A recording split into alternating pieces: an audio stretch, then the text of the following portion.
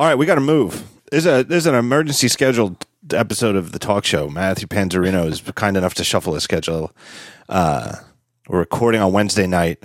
We got a baseball game coming up. Big, important wild card game with the Giants and the Mets.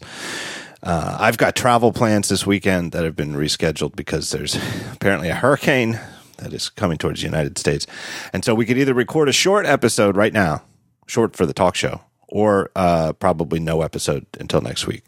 So anybody who looks at the time on this and says, wow, that's too short, well, it's better than nothing. And for those of you who've been begging for shorter episodes of the show, here you go. It's a gift just for you. You're welcome. Thank the wild card race. Yeah.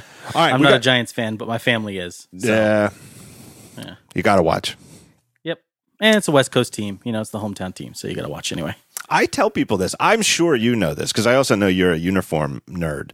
I tell people this, and it blows people's minds, even baseball fans, that the Mets, the Brooklyn Dodgers and the New York Giants left New York within like a year of each other. I think it was like, I don't know, 1959 or 60.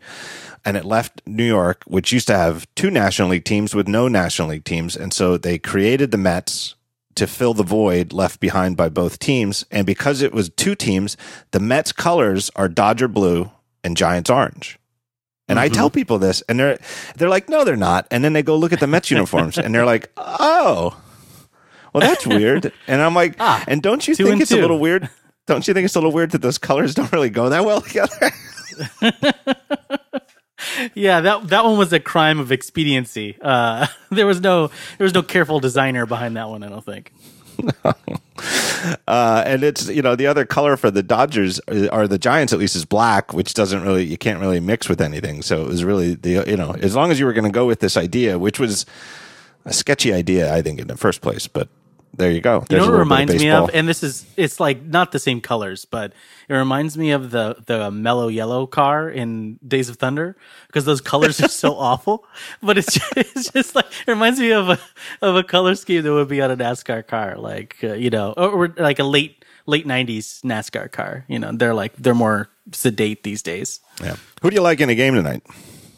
I think the Giants will pull it out. They tend to somehow, by hook or crook, they tend to like react better under pressure and come through. And I never count Bumgarner out. Bummy's just an amazing pitcher. I mean, he's a beast. So Syndergaard, can't count him out. Syndergaard for pitching for the Mets is one of the best pitchers in baseball. You can't go wrong with him. The Mets have got to like their chances, but I think right now, given the last 3-4 years of baseball in a big game, I don't think anybody's better than Bumgarner.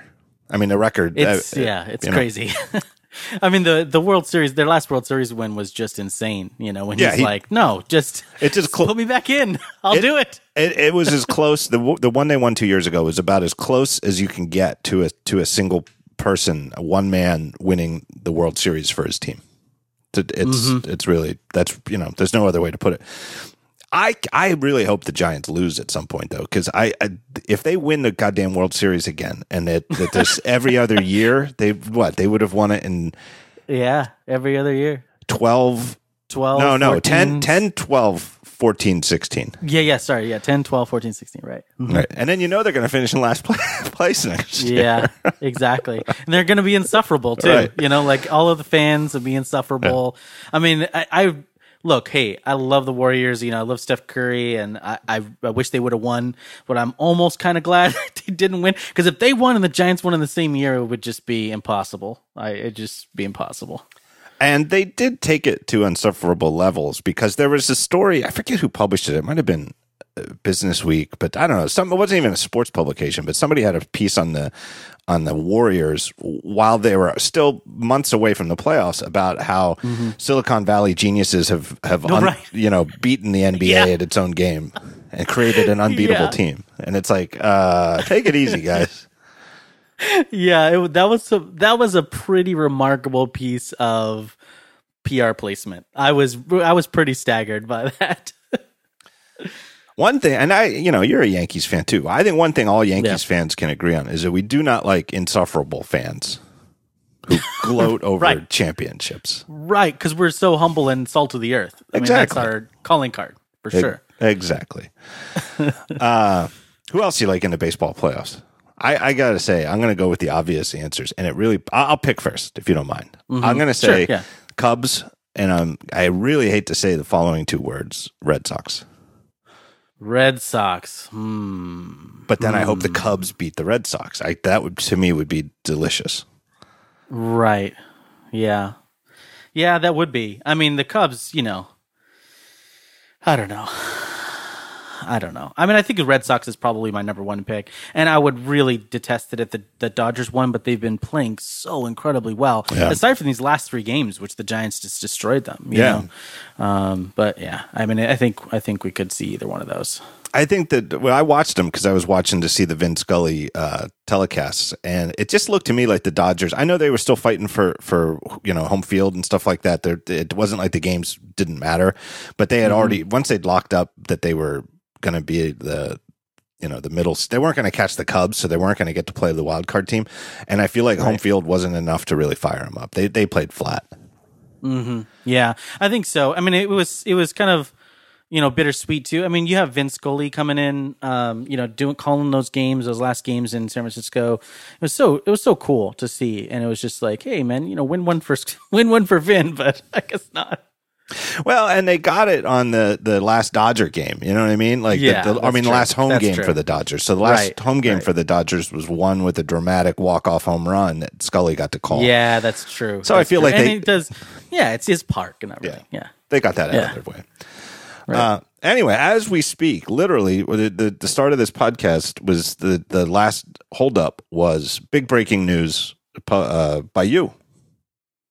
Yeah. So Samsung acquired Viv, which is the company created by or founded by Dag Kitlaus, Adam Scher, and Chris Brigham, who all worked on Siri, which was acquired by Apple in 2010. So they left in 2012. Well, over the years, several of them left, but Dag left in 2012, founded Viv, which is a next-gen AI, and then worked on that for several years and has just sold it to Samsung. Which is, I think, is sort of, they were either, I hate to say it, I'm not going to say that they were built to be sold, but I think it is and we can get to Google's announcements. We will get to Google's announcements later in the show, but I feel like these sort of AI systems, assistant systems, are fundamentally have to be built into the devices. You can't just be an app, right? And as a standalone company, that's what Viv would have been. Is you have to launch the Viv app and then do your stuff. And there's some cool, that's how Siri started too.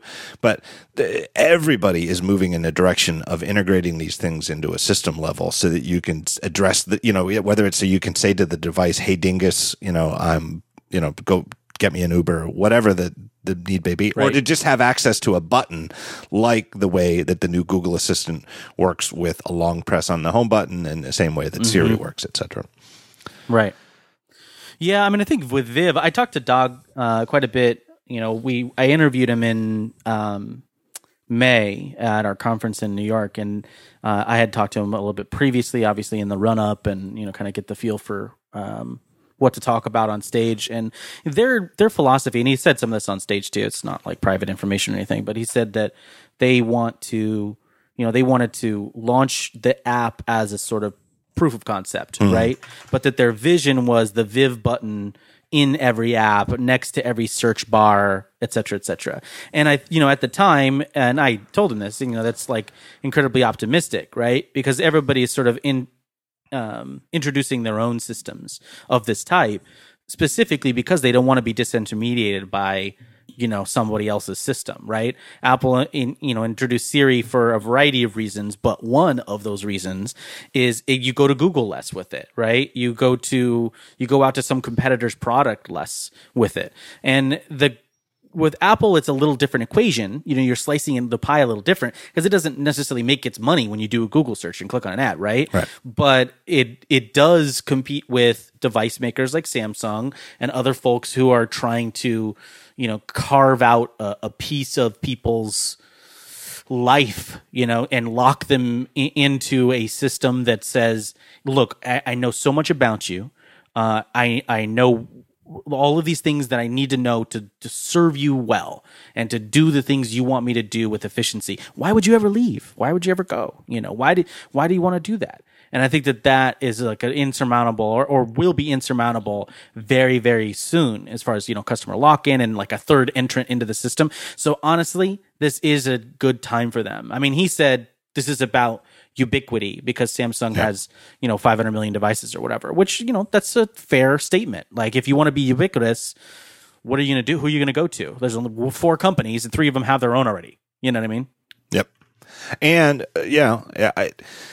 I think it was destined to be acquired by somebody, whether it would be Apple or Google or Amazon or Microsoft, who would buy them to integrate with what they're already working on, or someone like Samsung, who is the biggest example I can think of, who just had this glaring hole in their own, technology that they own that plays this game.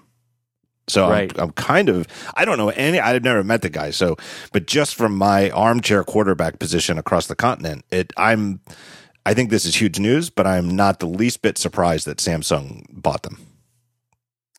Yeah, no, not at all. I mean, I think it's definitely, if you were to have asked me a couple of days ago, which company would buy Viv, like I said, there's only a handful. And I was telling this to somebody else and they were like, oh, I don't know, if they're so far along that they couldn't have been helped by Viv, by Viv's team. And I think that it's true that Amazon or Google or Apple could definitely have utilized Viv's technology and expertise, right? Because they've got an insane team.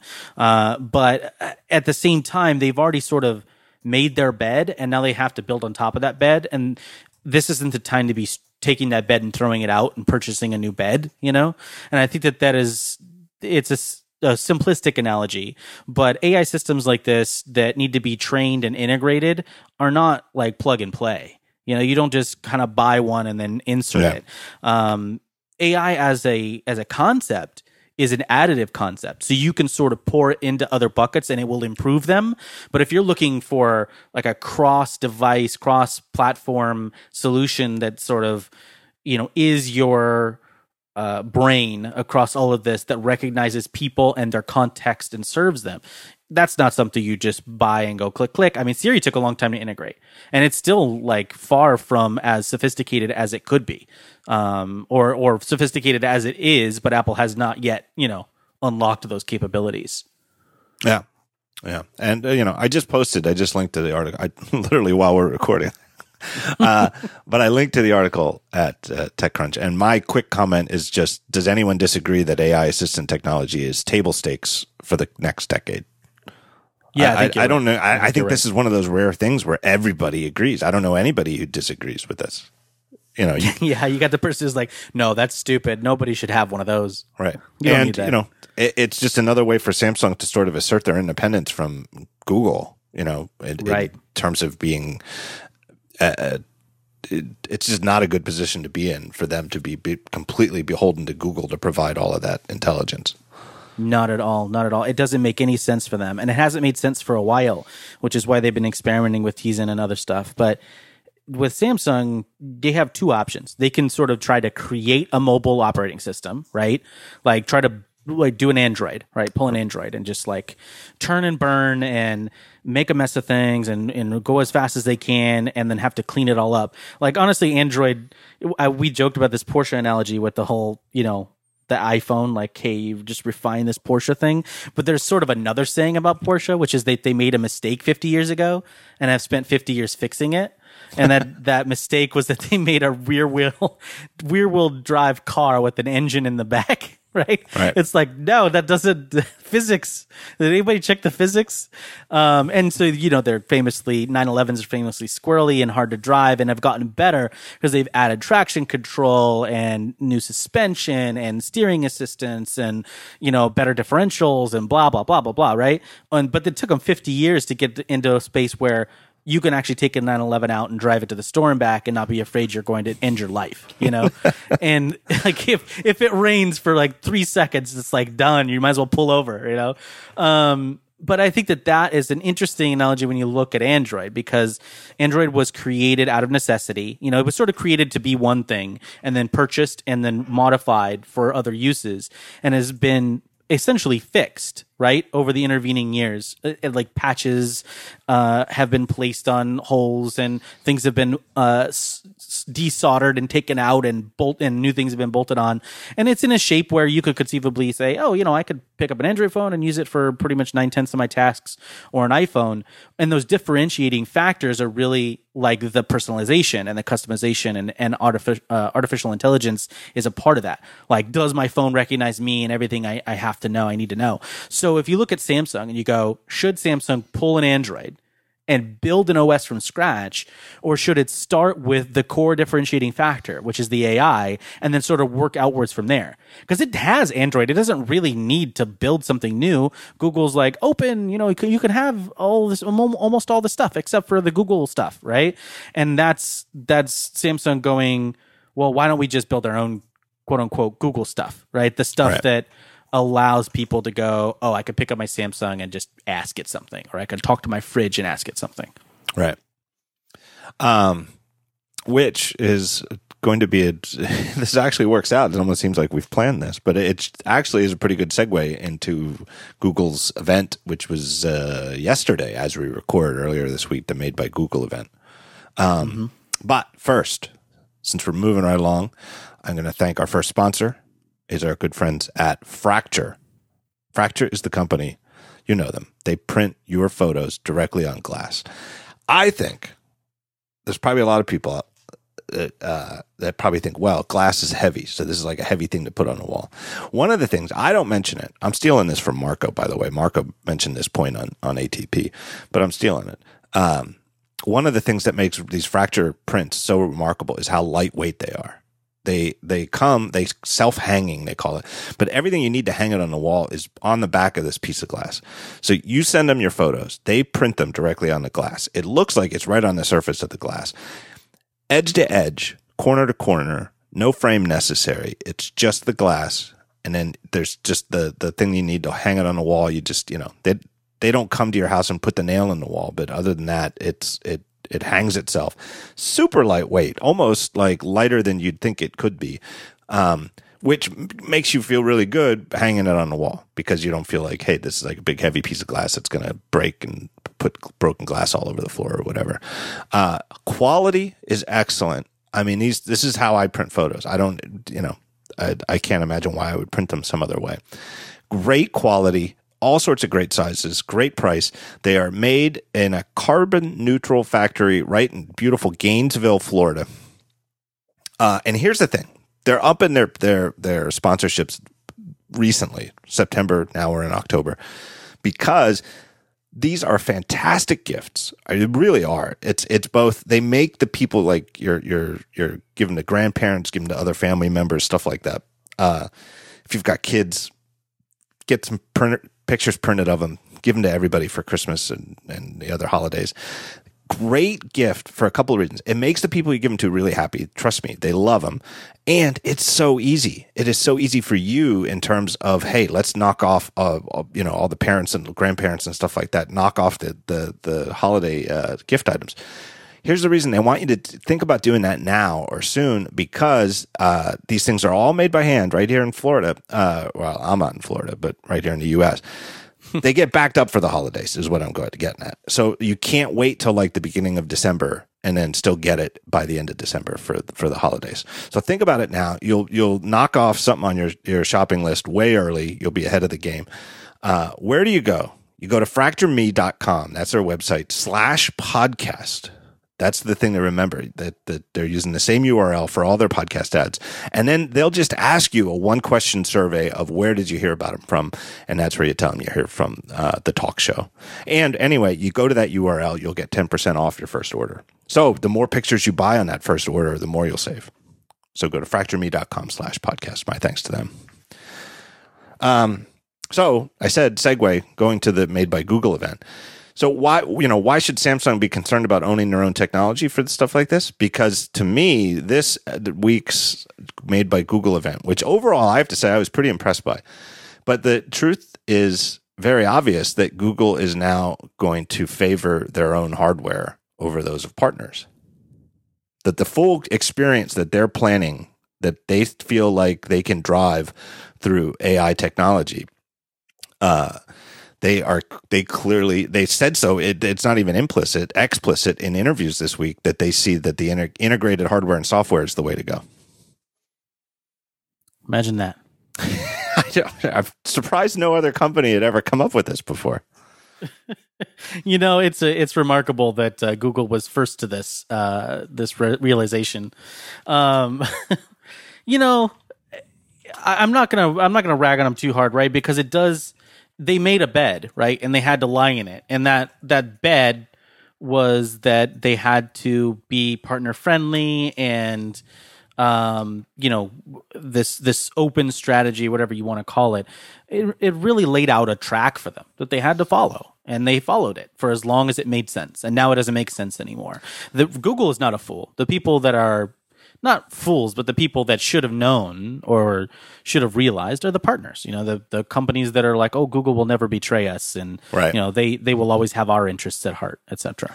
I do think Google meant it, and I think I don't think it's any coincidence at all. I mentioned this briefly in a short DF piece the other day, pointing out that how like the 2010 in particular was the year where Vic Gundotra was giving a keynote at I/O, and really dug into the anti-iPhone, anti-Apple, anti-Steve Jobs sort of sentiment.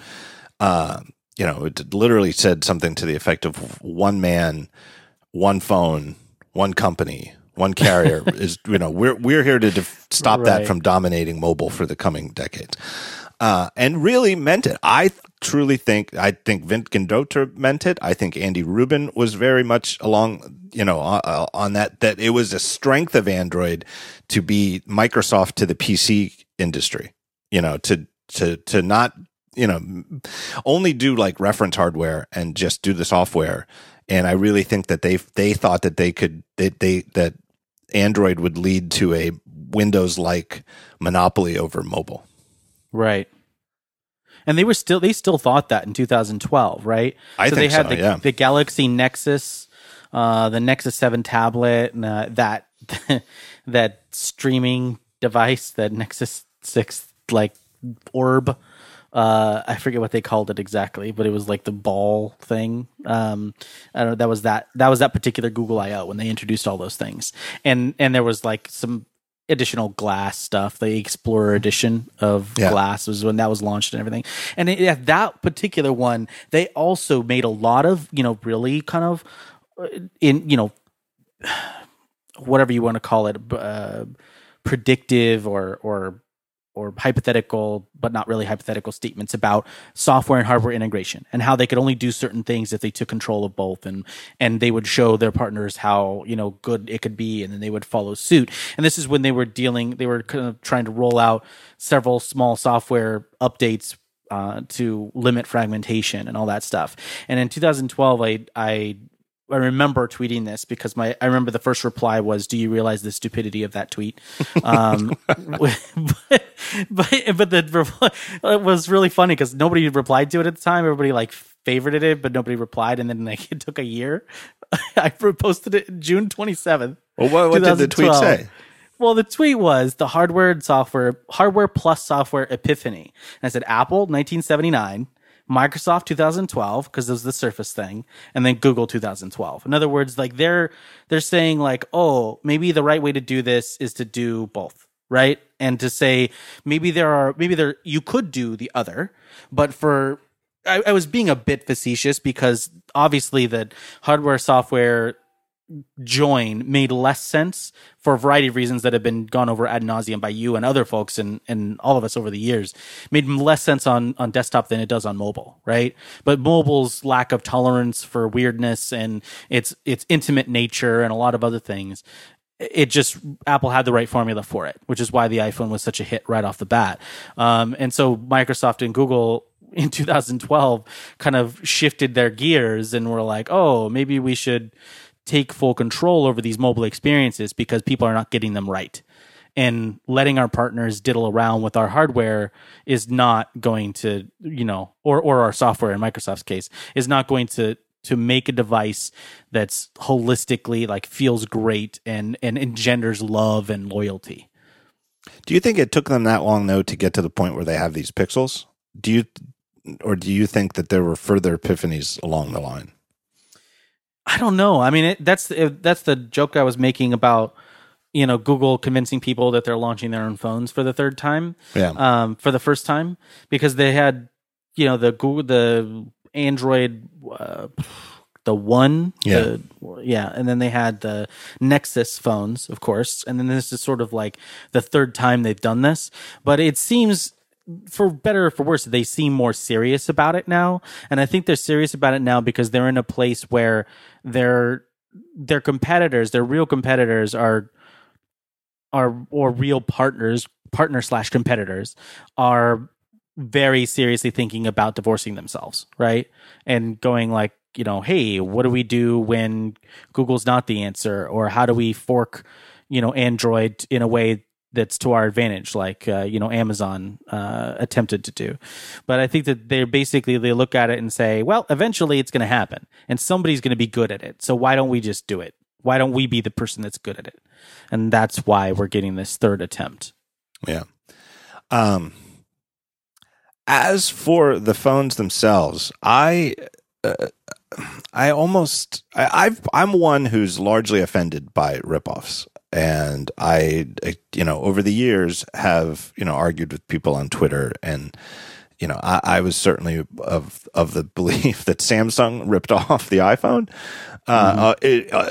in those phones that were the subject of the big case that went to court.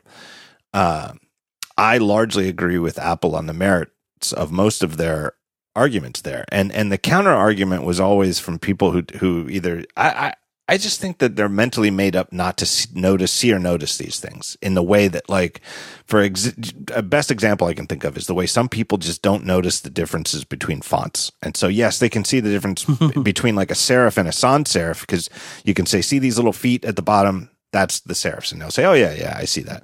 But they don't see the difference between Times and Garamond. And they don't see the difference even between Futura and Helvetica, let alone the subtle differences between, say, Helvetica and Arial, which is an actual ripoff font. It's a ripoff of. Yeah. So I think that there's people who just don't see the differences like that in industrial design. And they give arguments like, well, there's only so many ways to make a round rectangular piece of glass. And it's like, no, that's not true. Yeah. Yeah, I think it's like trying to tell somebody who's colorblind, like, this is lavender, and they're all, no, it's not. And you're all, okay, never mind, because they just will never see it. These Pixel phones are so clearly following the design of the iPhone 6 that it's to a degree that I don't think I've ever seen in any post-iPhone competing phone ever. These are the biggest ripoffs of the iPhone industrial design ever. But it's almost so absurd that I almost salute them for. It's almost like there's a certain integrity to it where they're just explicitly saying, yes, we're making phones that look like iPhones. They're not. I don't even think they're quite denying it. I mean, they're even talking about it in some of the articles that they've made a few choices to not make them look like iPhones. But there's so much like iPhones in terms of the shape, just the basic shape, that I don't see how anybody could look at them and first thought not be, wow, those look exactly like the iPhone 6. Right. There's almost an integrity to the fact that if we're going to copy Apple, we might as well copy Apple. Yeah. It's like, recently Instagram copied Snapchat with their stories thing. Yes. And they basically said, yeah, Snapchat came up with a really good idea, so this is our spin on it. Which I think is like, Facebook has copied a lot of features from Snapchat over the years, or tried to, and most of those standalone apps have failed. But Instagram's, even though it's under the Facebook umbrella, it's led by, people who will make decisions. And in this case, they either made the decision or convinced somebody above them to allow them to say, look, we thought it was great, so this is our spin on it. And I think that's there's a similar scenario going on here where they may not explicitly say it, because Google probably has a little bit more, layers of interruption between somebody just coming out and saying that and not.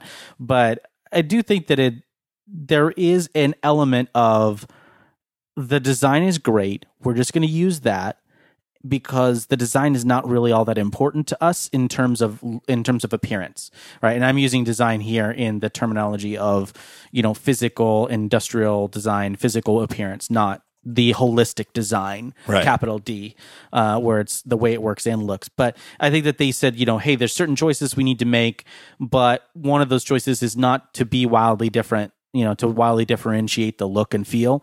And the way I feel about it is the name of the phone is perfect because it's called Pixel, which obviously to anybody, in the computer world or honestly, most people probably know at least what a pixel is, because 9 times out of 10, when you tell anybody about like a phone or something, how many pixels does it have? Right? Like they don't really know, or how many pixels does that camera have? They don't really know what it means and how that translates, from a capture element to an actual pixel on a screen. Well, pixel is like a really broad, recognizable term. So number one, broad recognizable term. So that's great, right? That's a good choice.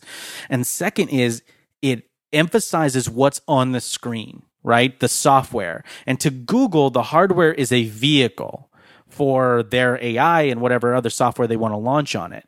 And to Apple, the hardware is the thing, and then people build to suit the hardware. Like that's the way that's their philosophy. Their entire developer ecosystem builds to the precise specifications available on the devices. And that's what leads to, theoretically great experiences. But Google is basically like, hey, we can provide all the experiences people need or that we really care about.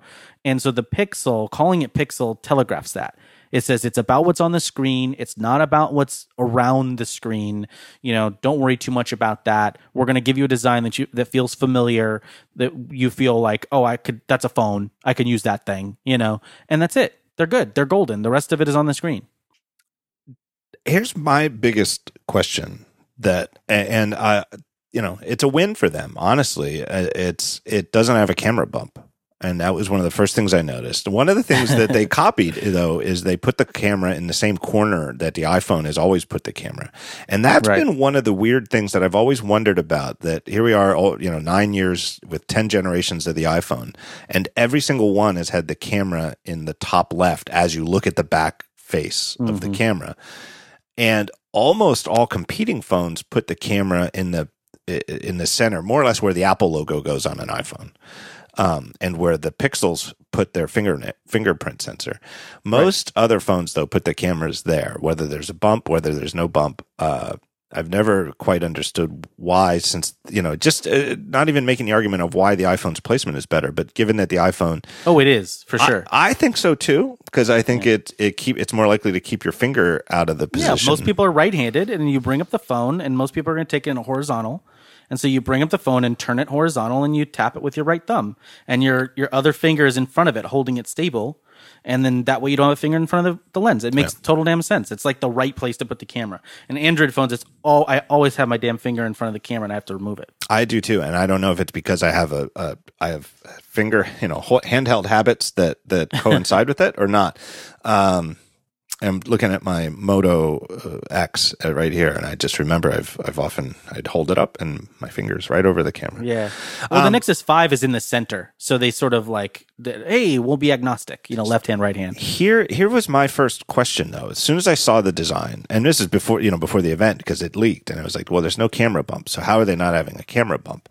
Is it because they made the phone thicker, or is it that they've got somehow they've got superior optics? So the iPhone 7 is have it right here in front of me, 7.1 millimeters thick, and the 7 Plus is 7.3 millimeters thick. So 0.2 of 1 millimeter thicker for the Plus than the regular 7, and then there's a big bump.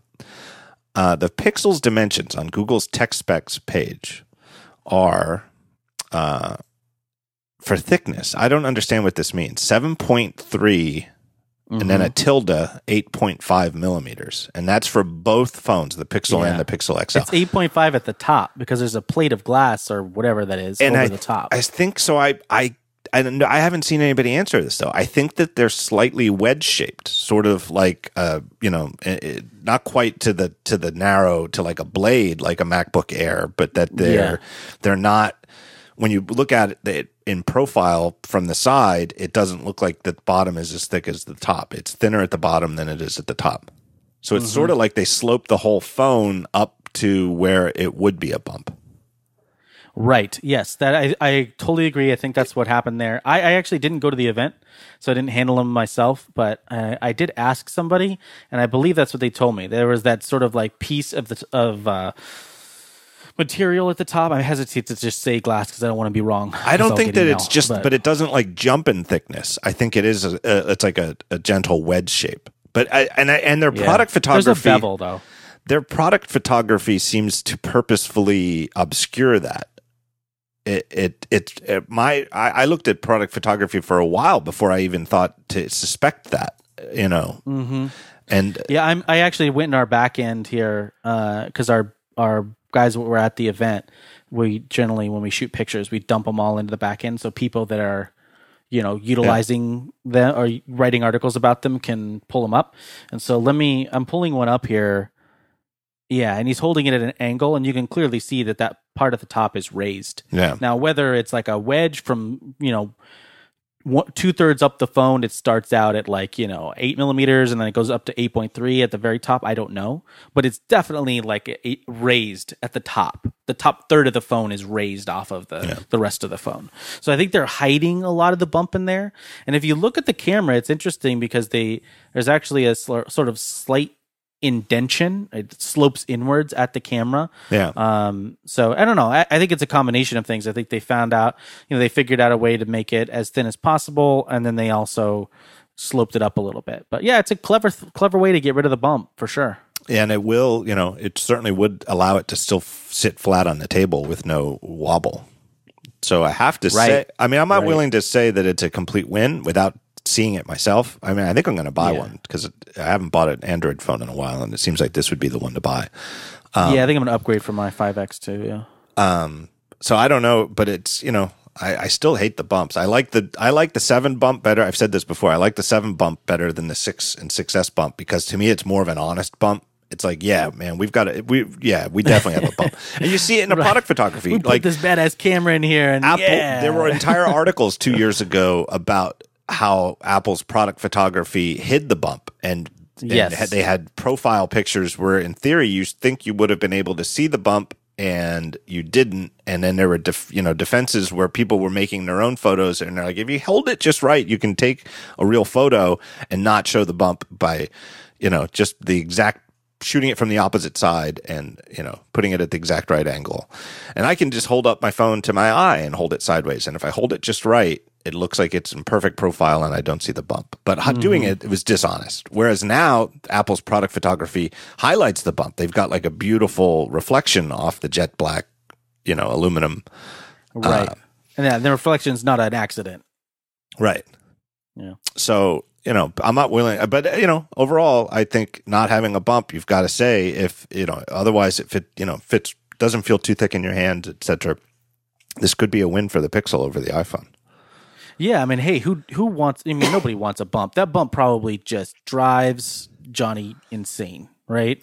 But it's, you know, you got to do what you got to do. I think having an asymmetrical, overall, the whole phone being asymmetric would drive him nuts too, though. Yeah. Yeah, that's true. That's like, true. I can still see why I wouldn't be, you know, I'd almost be surprised if Apple didn't consider a wedge-shaped design to accommodate the, you know, the necessary thickness of the camera unit. And I could see why Apple rejected it. God, remember that wedge-shaped design who said that was going to have was it Josh Polsky or somebody? Like, yeah, I think so. This is my next or something. They said it was going to be like a wedge. So maybe they were considering a wedge at some point. Right. And like maybe that wasn't totally, you know, pulled out of thin air. Right. Maybe that was I wouldn't be surprised at all. But I can also see why they got rid, you know, didn't go that way. Sure. What else about these phones? They moved the volume to the other side. Yes. Which is where a lot of Android phones have had the volume.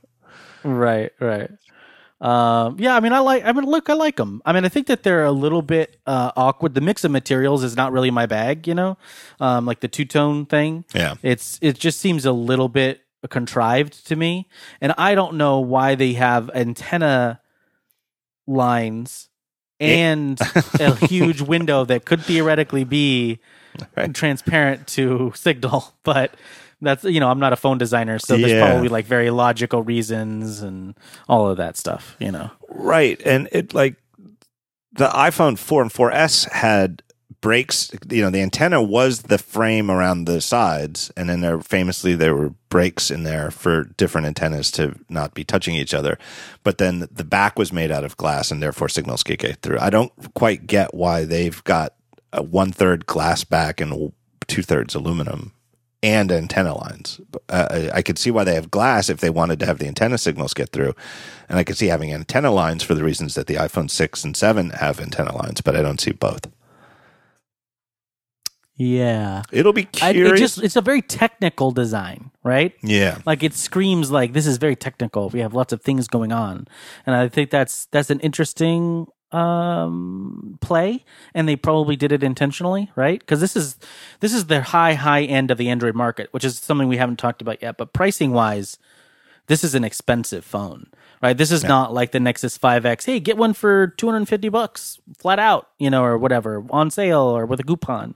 These are expensive $650 to $800, $950 phones or whatever. Yeah, they're very comparably priced to the iPhone 7. Mm-hmm. It's $120 more for the bigger display instead of $100 more, and they have two storage tiers, 32 and 128. And the 128, I think or both might be exactly the same price as the same iPhones. Right. So I guess whatever math Apple was doing wasn't just about gouging. No, I don't think so. The colors are called Very Silver, Quite Black, and Limited Edition Really Blue, which is already out of stock. I almost bought the blue. I literally pulled it up and I was pre-ordering it, and then I decided to just kind of wait and see what the first impressions were. And did you order one already? That. No, I haven't ordered. I'm going to, but I don't. I am too, but I'd probably just buy black. I don't want to wait. Although I'm curious why blue is limited edition. Is it just artificial scarcity, or is it because it's probably harder to make? I mean, those finishes are tougher. Like even look at the jet black, right? Yeah. It's like some just 9-step process that they have to anodize it, and then they have to clear coat it and polish it, and clear coat it and polish it, and clear coat it and polish. It just takes longer. I would guess they just produced a lot less of them because of that. It looks like most of their product photography is the Very Silver. They skipped gold. So there's no gold. You can't accuse them of ripping off or following Apple in that regard. I'm kind of impressed if the black looks as good as it does on the aluminum, that I'm kind of impressed that they've already caught up and that far. And who knows how much of that expertise Google brought, and who knows how much they're leaning on HTC. But famously, the reason that we've had space gray for a couple of years is because black proved so hard, even for Apple, whose unparalleled expertise in materials. Couldn't even get right. And here they're coming out of the box with a black anodized aluminum. Yeah. Like I said, I haven't seen it in person, so I don't know how black the black is, but it looks pretty black. Yeah. I mean, you look at the black top section, and it is lighter than that, but it's not like gray like the previous iPhones were. Yeah. I don't know. There's some things that look weird about it to me, but it certainly is the best looking iPhone or Android phone I've seen in a while, to my eyes. A lot of them have too many notes because they got to differentiate, right? Like you're in this crowded market with a bunch of competitors, and you're sitting on this Verizon shelf. Like people walk into the Verizon store and they're like, "Oh, I want a bit. That one looks cool." That's what they're playing to, that audience, and Google's not. This shot, I'll send it to you. This shot seems to me to really emphasize. I think this is where you can kind of see the wedge shape.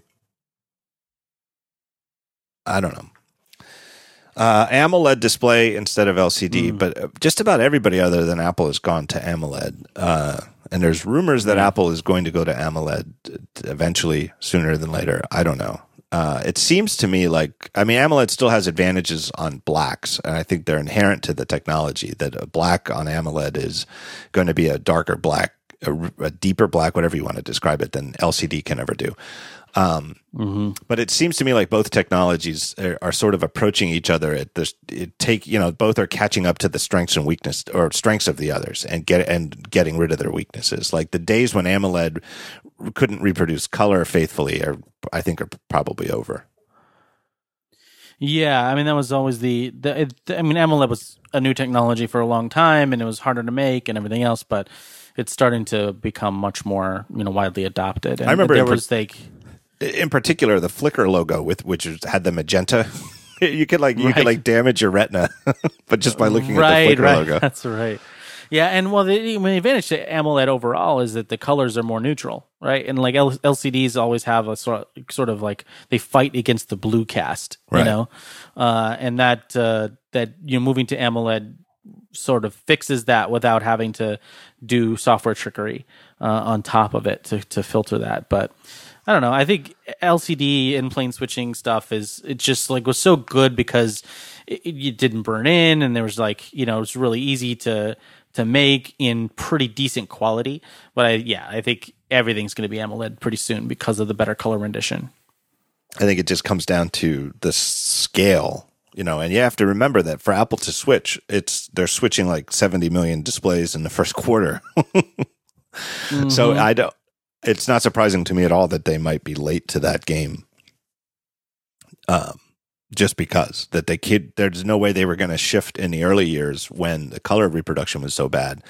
And even now, if they might want to, they have to wait not just until you can make one that's up to their qualities for just how good does it look, really, which is ultimately what Apple cares about. It's not really what you can measure in any kind of test. It's just look at it with your eyes. Does it look good? But they've got to be able to do it where they can make it in iPhone quantities. Let me take a break. I want to talk camera on the Pixel. Right. But let me take a break and thank our second sponsor, and just because it seems like a natural point in the show to do so. It's our good friends at Igloo. You guys know Igloo. They make the intranet that doesn't suck.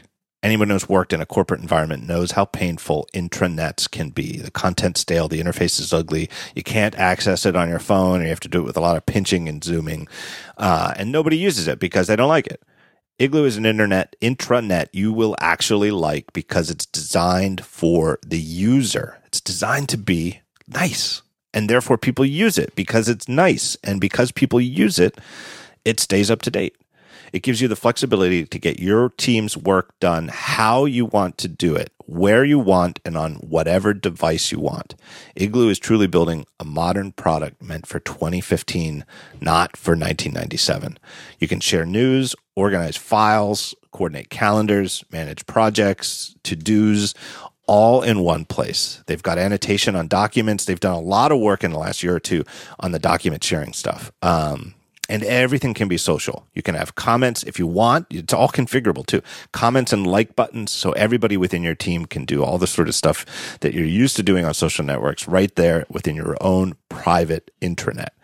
And everything is responsive web design wise, so it looks fantastic on everything from your phone to your tablet to your big giant 5K iMac.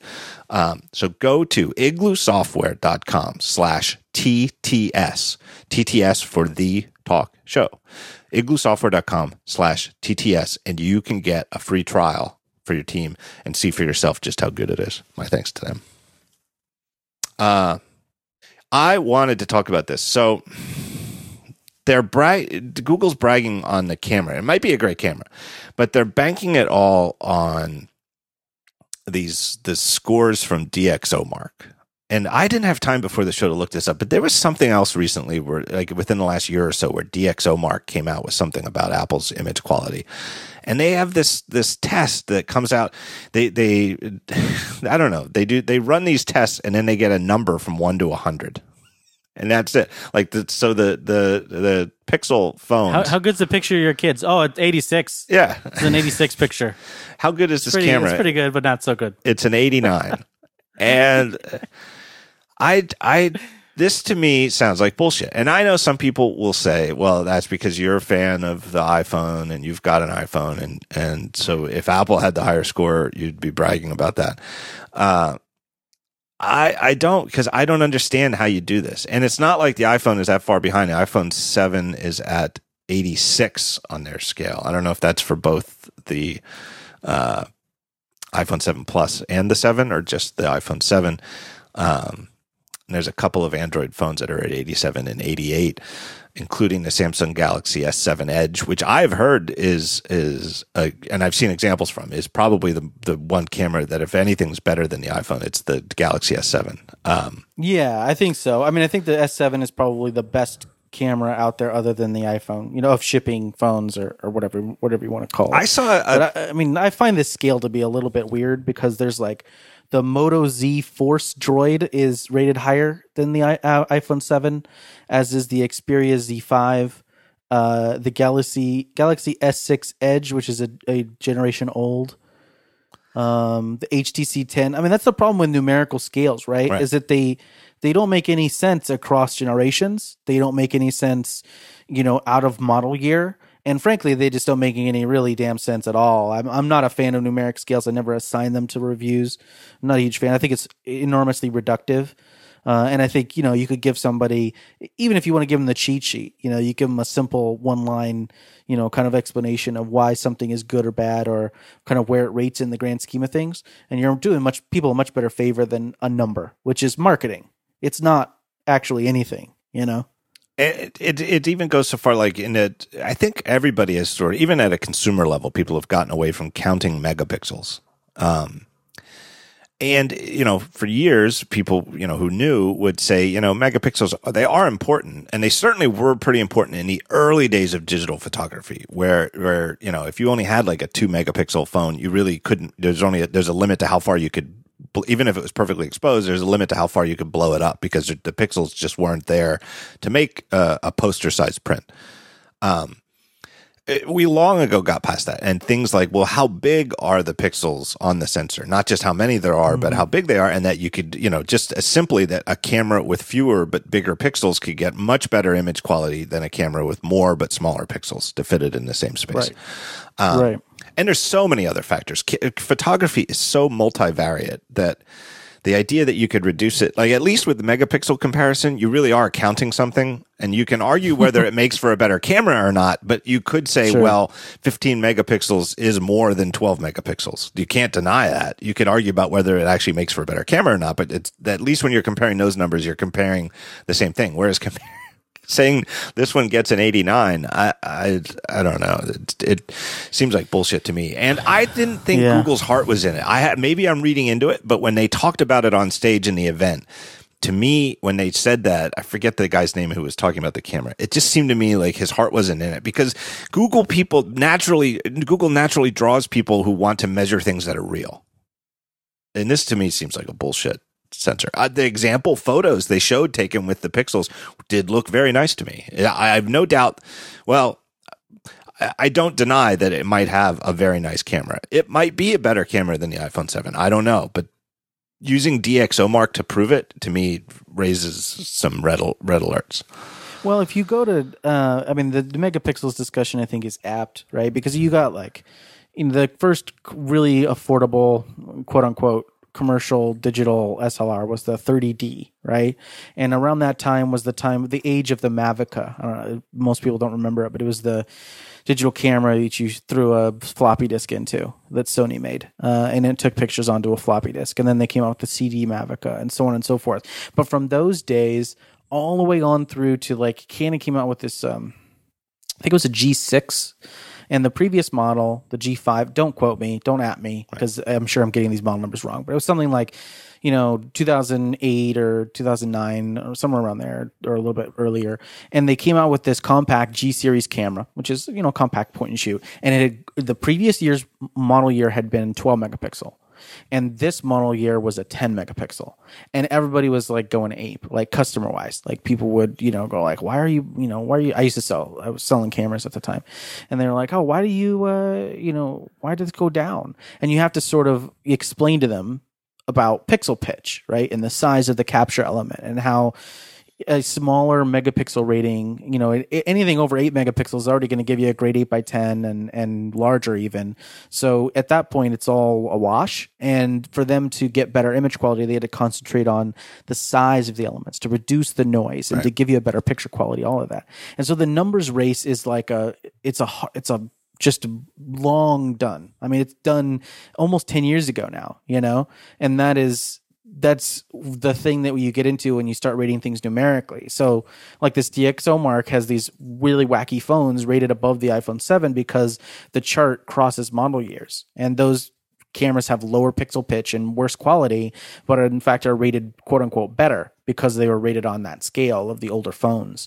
But then you have, in addition, like the thing that bothers me about DxO has been around for a lot of years, but in the last couple of years, they've started marketing an attachment for the iPhone camera that is supposed to make it like DSLR quality or whatever. It's basically a huge sensor, a much bigger sensor that can fit in your iPhone in an external unit that you plug into the lightning port, right? And it's like it sits on the side like a tumor, and takes better pictures. And I'm sure it takes better. I have never tried one.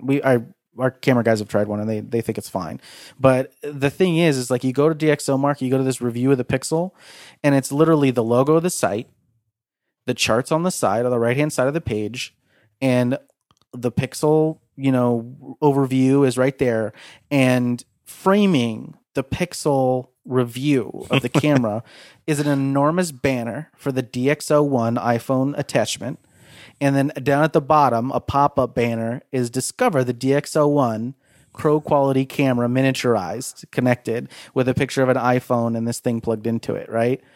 So look, I'm sure these folks are very nice. I'm sure this David Cardinal is doing, the best work he can do writing this article, but it does raise questions about how much you can rely on the rating of a camera company on another person's camera when they're actually made for the same device. Right. Like, oh, what's better, the iPhone's camera or the one we made for the iPhone? And I would look, it's probably fine. And it's probably like this 3-point difference between that and the Pixel probably doesn't have anything to do with it. It's just, I always take stuff coming from DxO about smartphones with a grain of salt, as long as they're in the camera business. I always will. And it's just my gut, Right. That they've got a motivation to make iPhone users think maybe the iPhone camera isn't that great because they're selling a separate camera that you can add to your iPhone. Like, don't worry, you don't need to replace your iPhone. You can just buy our camera that you stick on the lightning port. Yeah. Oh, your camera is only an 84? Oh, it's too bad, but we can make it 100. Do they give a rating to their DxO Mark? I don't know. That would be good, though. I would have to look at that. Maybe they rate it like a 70 or something. That would be funny. But anyhow, the Pixel, like I really, it's hard to kind of make any value judgments on the camera until I take a look at it, right? Like I don't want to go off the handle and say, oh, it's probably crap when it maybe is amazing, and I just haven't seen it yet. That would be the worst thing. There are some specifications that do tell some stories about the camera. It has a larger pixel pitch than the iPhone, so however they arrange their sensor and size of their sensor, they managed to map out larger capture elements per pixel, which does help, right? It helps with color rendition. The way that capture elements work is that there's like a small flat capture element that sits on the back of the sensor, and then above it there's a sort of well, right? And that well divides it from the capture elements next to it, and the way light shines in, especially from the edges, can affect how much color information that capture element picks up and how it reads as like a red pixel or a green or whatever the case may be. And all of that is predicated on how large each of those wells are. And so the bigger the pixel pitch, the wider those wells are, the better color rendition, the more accurate color, the less, weirdness around the edges of the borders of two colors where they blend into one another or divide from one another. All of that is going to be affected by the pixel pitch. So seeing a larger pixel pitch is already a great sign. So that's good, right? And then on top of that, though, you do have, I believe it's a smaller aperture than the widest aperture on the iPhones. I think it's a 2.0, whereas the iPhone's what's 1.8? Is that a half stop or a full stop? I don't know. I think it's a half stop. Yeah. Faster. But anyhow, it's brighter, right? So people are saying, oh, it's brighter. The iPhone's brighter, but at the same time, the larger pixel pitch could offset it and then some, right. Because it is significantly larger. So, I'm interested to see what it can do. I'm curious. Right. There's so many variables that go into photography, and that it really is, and it's always been. It's not just new to digital photography. It's always been an argument over how much glass you want to carry around. Right. And sensor versus the lens, and bigger, getting more light by having doing it on the sensor side as opposed to doing it on the aperture side. Effectively, in the bottom line is, what is it like to actually go out and shoot photos with the thing? And that's what matters. One difference I've seen is that it doesn't, unless they're not talking about it, it doesn't have optical image stabilization. So I think on stills, that's going to hurt them a little bit, because it certainly is going to, it really does help with stills. On video, I'm not sure, because it seems, they have like a gyroscope driven digital stabilization for video. And they showed an example that was supposedly shot side by side where they exaggerated the camera shake of video while you walk. And their stabilized version looked pretty good. Yeah, I mean, there's still the normal rolling shutter effects, and then you do get the little blur and low light and stuff. But it looks like they're digital. I mean, this is Google's kind of bag. The digital stabilization I would estimate would probably be pretty good. So I'm not shocked to hear that it is pretty good in the video. But yeah, no optical stabilization. I have an app. Maybe there's other apps that do it, but I have an app for the iPhone called Horizon. I don't know if you've ever heard of it. It's an app that lets you shoot horizontal video no matter how you hold your iPhone. Oh, okay. So what they're doing is they're just using a crop of the sensor to do it. And so that you can hold, now obviously there is it's not magic. It doesn't shoot the same exact video that you would get holding it horizontally. When you hold it vertically, it's a crop. So it's almost like the equivalent of being zoomed in a little bit. Right. But you get a preview while you shoot. But they must be doing the same thing, because it also, the other effect is, even when you use Horizon to shoot, even if you hold your iPhone horizontally, you still get stabilization. And yes, it's all the digital stabilization systems are exactly that. They're all based on crop, and so the most intelligent ones will crop dynamically. Right, the earliest ones are. The earliest digital stabilization systems were all based on a fixed crop. So they would essentially crop in 20% of your resolution and then use that as a buffer, right, to try and stabilize your image. And the more dynamic ones, the newer ones, like this Google one most likely, although I haven't read deep on it, vary that crop by how fast you're moving your phone. They use the accelerometer data and gyroscope data to say, hey, you're vibrating, you're jigging a lot, so let's go ahead and just crop in a ton, and then you're more stable now, you've stopped walking or whatever, let's go back out and get you as much resolution as we can. So the more intelligent ones, that's what they do, and that's the way Apple's digital stabilization works on the like the iPhone 6s, where it has no optical. Right.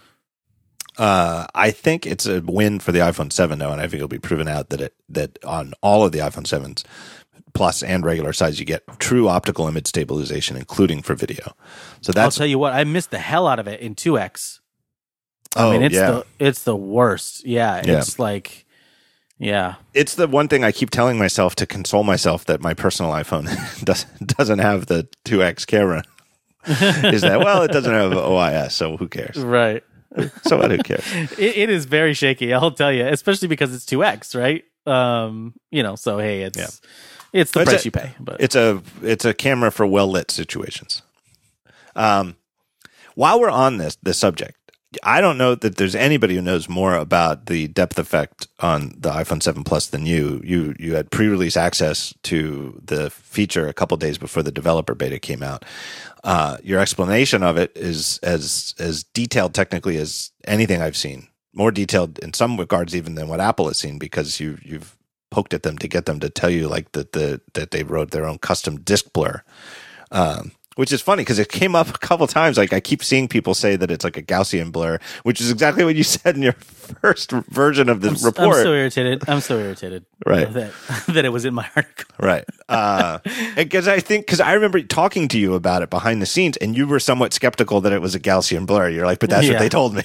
Right. That's why you're frustrated. When you get told that it's Gaussian, you just say, okay. Yeah.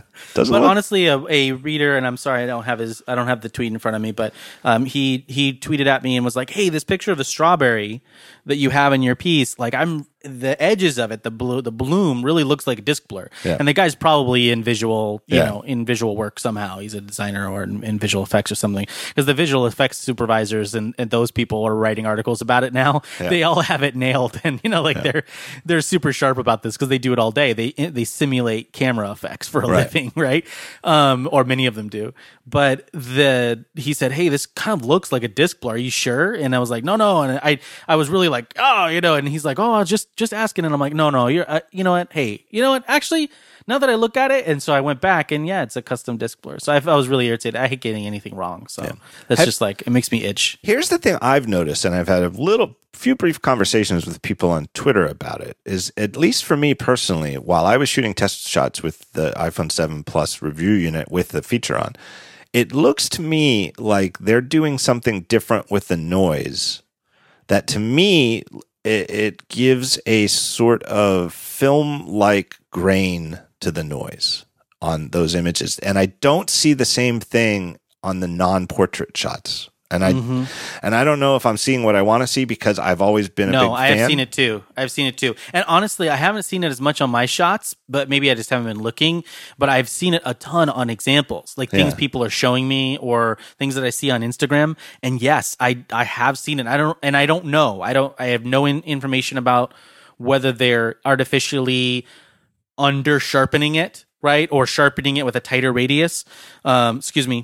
Under noise reducing it is what I meant, or sharpening it with a tighter radius, because I am not a fan of how aggressively Apple noise reduces their images. Yes. So I feel that the iPhone's images, while great, would be better subjectively, right? This is me talking. This is not like some grandiose statement about better or worse for everybody, but I definitely feel that they would be better if they were sharpened a little bit less, while still understanding why they do it. Because most people would just rather not see any grain, And that, to me, that's the trade-off, and I get it. I just don't like it. Yeah, I've never been afraid of the grain. I used to, when I shot film, would tend to just leave the camera loaded with 400 or even 800 speed film, because I always thought, like, if you're going to leave some film in there, be ready for any situation. And if it means that I'm outside and I'm getting a lot of grain because I could be shooting like it with 100 speed film, so be it. Because the colors still look good, and I can shoot indoors and get an exposure where I couldn't if I had 100 speed film already loaded in there. And if there was a slider I could set in iOS that adjusted noise reduction, I would probably turn it to the lowest setting that Apple would allow me to get away with, knowing that Apple isn't going to say don't noise reduce at all. Because that's one of the things people have been noticing now that you can shoot RAW with the iPhone camera is, holy shit, how much noise there is on the image when you shoot RAW, and it's just what the camera sees, right? Everybody I know who's like using Lightroom to shoot RAW on the iPhone 7 is like, holy shit, I can't believe how noisy this is. And then I'm sure there's somebody at Apple or, on the camera team who are like, dude, do you know how small that sensor is? You know what kind of miracles we're pulling, and like that's why I always say, I try to be really careful when I'm talking about this noise and say, for me, like I would be okay if they dialed it back, but they really are performing miracles. I mean, honestly, the raw image that comes off of that sensor is already better than the actual data, that they get. So I mean, I think that you're getting a viewport with the raw stuff, in just how good the ISP is. Yeah.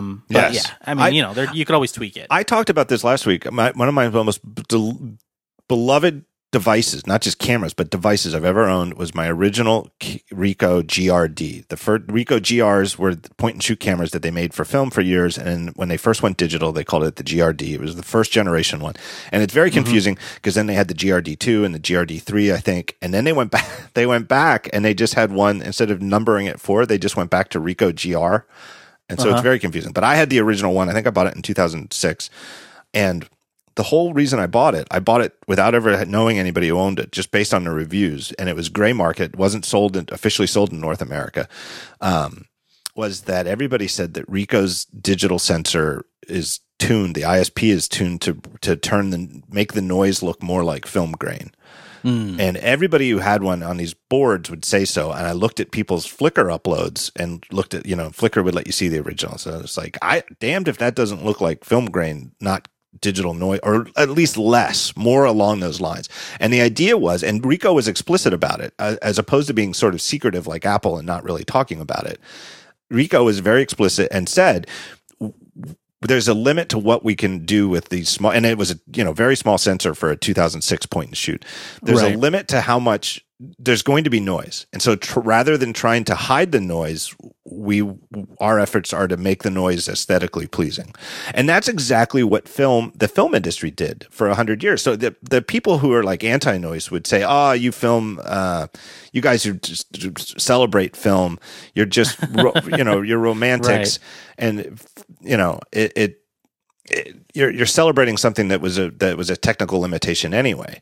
But I would argue, in my opinion, it's sort of as an amateur, but the reason film grain looked good wasn't just nostalgia. It was because the Kodak and Fuji and the other film companies spent 100 years making the noise look better. Well, I call it noise now, but that it wasn't like. It's not just because it was old that we thought film grain looked good. It was that they, decades of work went into making it look good. Anyway, I see it in the 7 Plus portrait shots, and I don't know if it's my imagination or not. Yeah, I mean, I do know that they, the work that was done to tune the ISP was definitely done with an eye to what had come in the past, but not just photographs, other works of art too. I mean, remember, they're creating this custom from scratch, and Apple's never one to kind of go with the accepted wisdom around something like that. Yeah. So they have an opportunity to sort of tune the ISP to however they wanted. And now that the camera, honestly, what else is a defining, definitive deciding factor between phones? Most of the time it's the camera these days, and you could argue that AI or like the assistant features may be what they're seeking for to be next. But right now, if you're deciding between three cameras or three phones on the shelf, you kind of want to know which one has the best camera, because that's your camera too. It's a huge factor when they decide on picking stuff. So now that they have an opportunity to really have an amazing camera that has optical zoom, that has all of these additional features that could be unlocked in the future by having two lenses, and they're able to tune the ISP how they want. They can pick and choose and really create a look that is new, and it may have some elements of film. It may have some elements of what we consider to be like, characteristic of digital images, which would be, maybe a little bit crisper, maybe a little bit lower noise or whatever. But you could definitely kind of see them combining the two qualities. I've been thinking, one thing that's occurred to me as more and more people are shooting with this, you still have to have a beta, so it's still pretty uncommon. You have to have this iPhone 7 Plus, and B, you have to be willing to install the beta. But I've seen enough examples. It occurs to me, this thought had occurred to me, but now the more I think about it, the more I think it's going to be a big deal, is that the number of people who see your photos on their own phones, they're seeing them on Instagram on their phone or on Facebook or on Twitter or something like that. They're seeing them at such a small size that the smaller the size you view the image at, the more like a real bokeh from a real large sensor camera the effect looks like. You have to zoom in more. You have to make it really big to see the deficiencies of the trickery. So when you see somebody who has an iPhone 7 Plus using this feature just in their Instagram feed, that's more compelling than looking at it blown up to a full size on your iMac. Yeah, and comparing like a lot of, obviously, and this is not a dig, it's sort of what people want to see, but comparing it against, even in my piece, like I really had to compare it against the same shot, which it does shoot automatically, the same shot without the effect, because that's what people want to see, right? Oh, what did it look like before? What does it look like after? But I honestly think that does it a disservice, because I think it allows you to go through and like be really picky about like, oh, this particular thing is wrong, or this, missed this or whatever.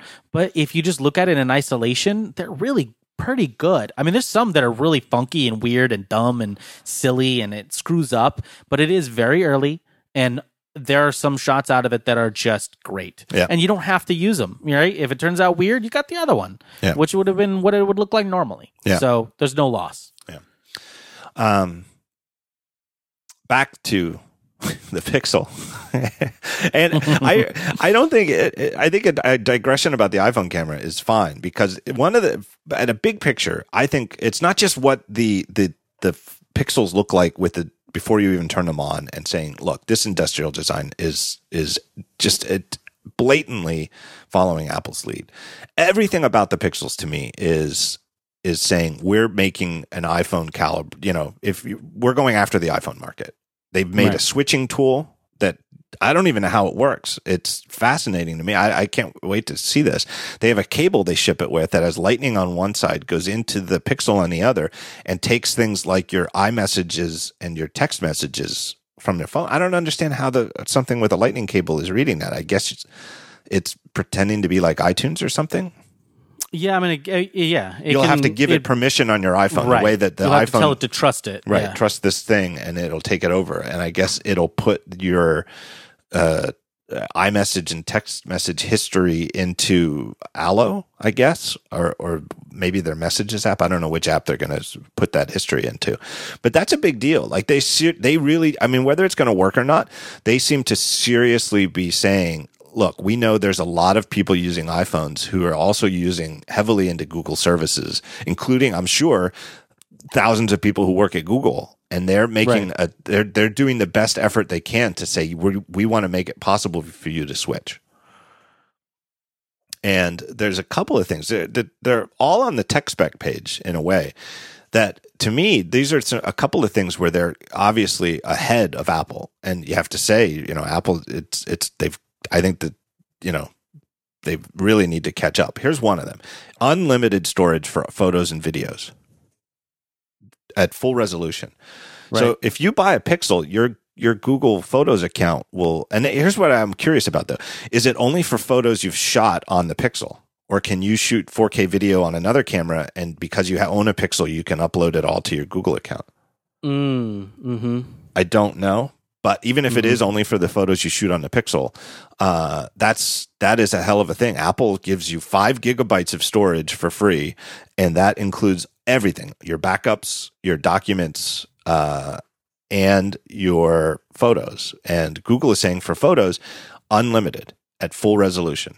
That is a huge difference, because real people run up against that 5 gigabyte limit if they shoot photos with any regularity, let alone if they shoot 1080p or 4K video. Yeah.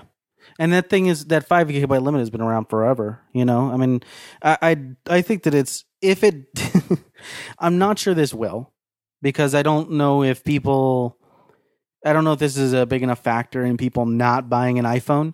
But if it does, for lack of a better word, shame Apple into giving us unlimited storage for free, or at least some enormous amount, some finite but enormous amount for free, I would love that. I would thank Google for that. Yeah, and even if Apple wanted to segregate photos storage from other storage, instead of just saying you've got one bucket where everything goes into, but I think they should up both. I think 5 gigabytes is not enough. Especially, I really think the more I think about it, now that the minimum phone size is 32 gigabytes, how can the storage be 5 gigabytes? Oh, it's impossible. It's ridiculous. Like, you go to backup, and then, like, my wife and I have separate iCloud accounts. So we use the same iTunes account. So she gets all my purchases, but she has her own iCloud account. So all of her photos and all of that stuff sync to her phone, but I don't get them all in my photo stream, right? Not because we care, but it's just, less messy. I mean, I got like 1,500 screenshots in my camera roll. She doesn't want to see all that junk, and these pictures of events. She doesn't even know what I do for a living, so she doesn't care. But that whole she has 5 gigabytes, and now I have to pay to upgrade her when I've already paid to upgrade myself, because I have 3 phones and she's got her phone and my daughter's iPad and her iPad, and etc. And it's full instantly. So just to ensure that she doesn't lose stuff, she's got to back up to iCloud or up her iCloud storage, because she doesn't even have a computer. Like, we are truly a post-computer household aside from me, which has sort of is like tied to my desktops because I choose to be, right? I mean, I could probably do my job from an iPhone. Don't tell my boss. But, that the big screens do help, especially on busy news days or when I'm, managing a huge team across multiple continents. But my wife doesn't do that. And her work, I mean, they don't even let her bring computers into the OR, so she doesn't care, right? And so for her computer is her phone and is her iPad, and she doesn't have anything to plug it into to back it up. If I didn't have this, desktop, there would be no option to do that. And I don't even want her to do that, right? Because I erase and install betas and do all kinds of weird stuff on my machine, and my machine's encrypted and all kinds of junk. So, this, maybe I'm not home and she can't get on it or whatever.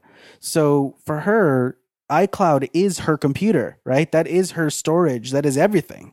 That's all of the storage in the world that she has aside from what's local on her phone. And it's just really crippling and silly for it to be so small out of the gate. Like, it should guarantee that you should be able to back up a full iPhone. Yep. Out of the box. Anything else is just kind of silly. Yeah. And I'm only saying that Apple has to do this for people who've purchased devices of, I don't know where you cut it off, but, I don't think that they should necessarily give free unlimited storage to anybody who just signs up for a free iCloud account. But if you've bought a new device, especially the iPhones, which start at $649 or $700 or something like that, and it's easy for me. I always say this: it's easy for me to spend Tim Cook's money from my armchair here. But here's existence proof that it's possible. Here's a phone you can buy for the exact same price as the iPhone that comes with free unlimited cloud storage for photos and video. So, to me, the bar is raised, and it's way above. It's not like 5 gigabytes versus 10 gigabytes. It's 5 gigabytes, which is not enough, versus unlimited. Pure and simple, that Apple needs to catch up. The other one, it's right here, is that they do fast charging. They call it 7 hours. I'm not sure 7 hours of what, but they say you can get 7 hours of battery life in just 15 minutes with the Pixel. Right. Now, I thought, here's my guess was. My guess was they've included a more expensive high watt adapter. And I'm looking at the tech spec, and that's exactly it. It comes with a USB-C 18 watt adapter. Right. That's the thing that makes the iPhone so slow to charge is that it comes with a 5 watt adapter. If you plug an iPhone, I think it's true for the regular 7, but I know it's true for the 7 Plus. If you plug it into the expensive iPad Pro 12 watt adapter, it charges way faster. And Apple sells, I forget how many watts it is, but they sell like a $50 or $60 standalone adapter that'll charge it even faster than that. So it's not like iPhones can't do fast charging. Nobody just knows about it because they ship with these measly little 5 watt adapters that charge it. Well, sort of, right? Like, yeah, it will charge faster. Absolutely. You could charge it with an iPad adapter and it'll charge, I don't know, let's call it 2x faster or whatever, right? But the quick charging that's like 15 minutes for 7 hours or whatever, I mean, that's like 4x or 5x the normal charging rate of a phone. And generally speaking, that has to be enabled by quick charging circuitry. So quick charging circuitry, and then a controller which controls that, obviously the rate and the voltage and all of that stuff coming into the battery. Like Qualcomm makes a quick charge system, right? So if you're using Snapdragons in your phone, you can get their quick charge, plug and play in your device as a manufacturer. I'm saying, you can grab Qualcomm's chip and put it in there, and it'll give you faster charging and all of that. But I think it's just there is a real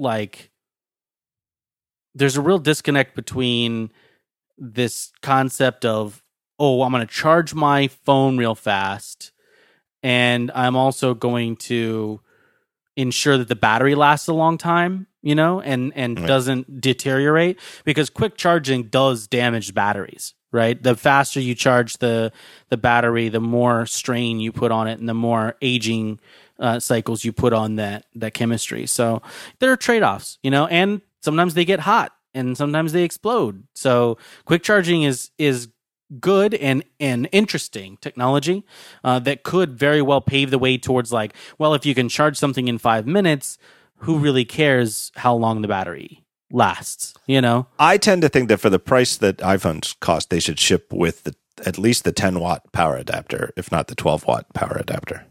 Yeah. I know it's a bigger that's true. adapter too, but I still feel like it would get you part of the way there.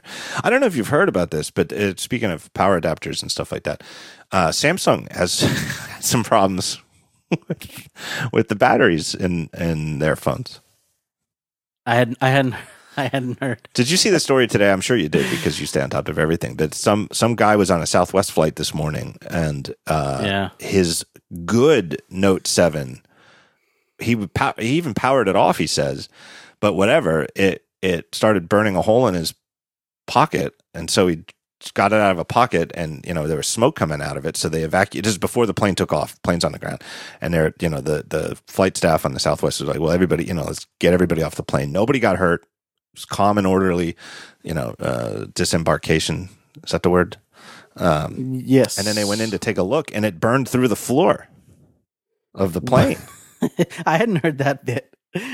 But the really scary part is that it was a updated phone that he just bought on September 21st and was supposedly had like the marking on the package that says this is one of the good ones, not one of the bad ones. Right. Which makes me think, I've been wondering for a while with this fiasco, and people keep writing to me because I think people don't follow closely. If people get on an airplane, and apparently lately around the world, you get on an airplane, and one of the things they say is if you have a Samsung Galaxy Note 7, you must power it off now and keep it powered off for the entire flight, which is terrible publicity. I mean, just dreadful. It's like the worst possible advertisement ever. I've seen people on Twitter saying that they're telling people out in the airport too that they're when they're like, hey, we're going to board, flight 677 is going to board in about 10 minutes. Oh, and if you have a Galaxy Note 7, you got to power it off.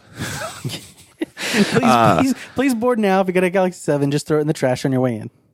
I've been wondering for a while, how are they going to deal with this when there's good ones and bad ones? And you say, oh, no, I just got my new one. It's got the green battery icon up in the corner. This one's good.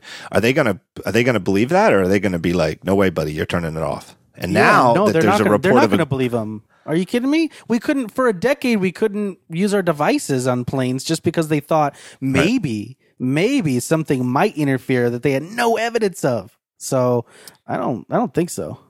My other thought with this news today that a quote-unquote good Galaxy Note 7 caught fire on a plane is that they're going to wreck this for everybody, and they're just going to say, you've got to turn all of your phones powered, not just sleeping. You've got to power them off before you step on the plane.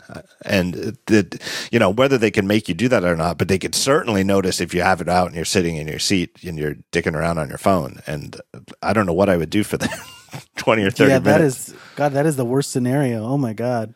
Now you give me nightmares. Poor Nick Bilton can undo all of his work. Yeah, exactly. Nick Bilton got us to be able to use our flights while we're landing, and now I'm worried Samsung's going to wreck it for everybody. Well, I know we got to wrap it up. I know the baseball game is starting, but I got to do a third sponsor, and then we can talk about whatever else you want to talk about for the rest of the show. But our third and final sponsor, amazing coincidence, given what we'll be talking about in the next segment of the show. It really is a coincidence, but it's interesting. Is Eero, EERO. Eero is a modern new Wi-Fi system for your house. And the basic premise is one Wi-Fi router is not enough. It's not strong enough signal for most people's houses. Maybe if you live in a studio apartment or something like that, sure, you're fine.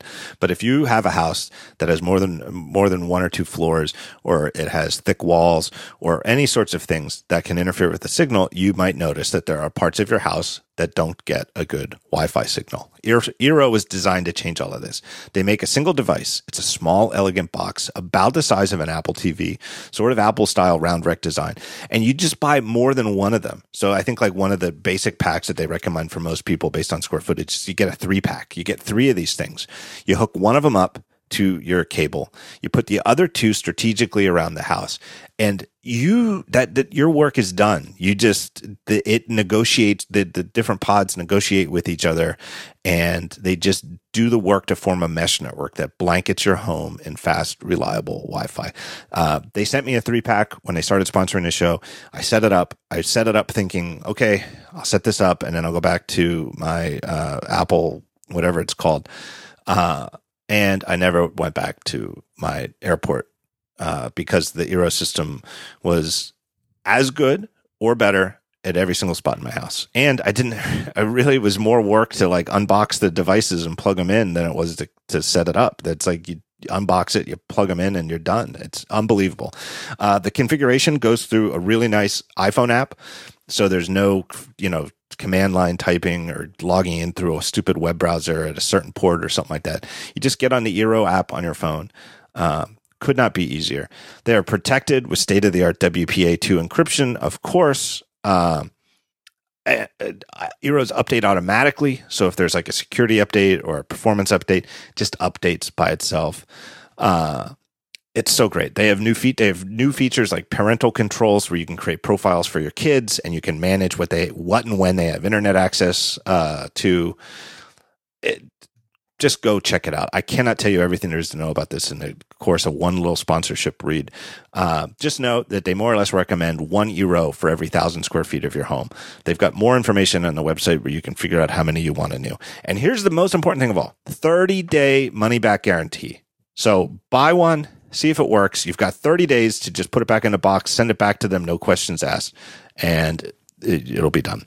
Here's what you do to find out more. You've got to remember this promo code. It's The Talk Show. The Talk Show.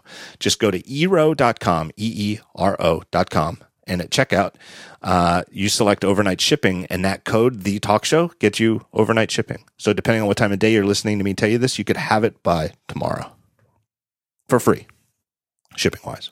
So go check them out, eero.com.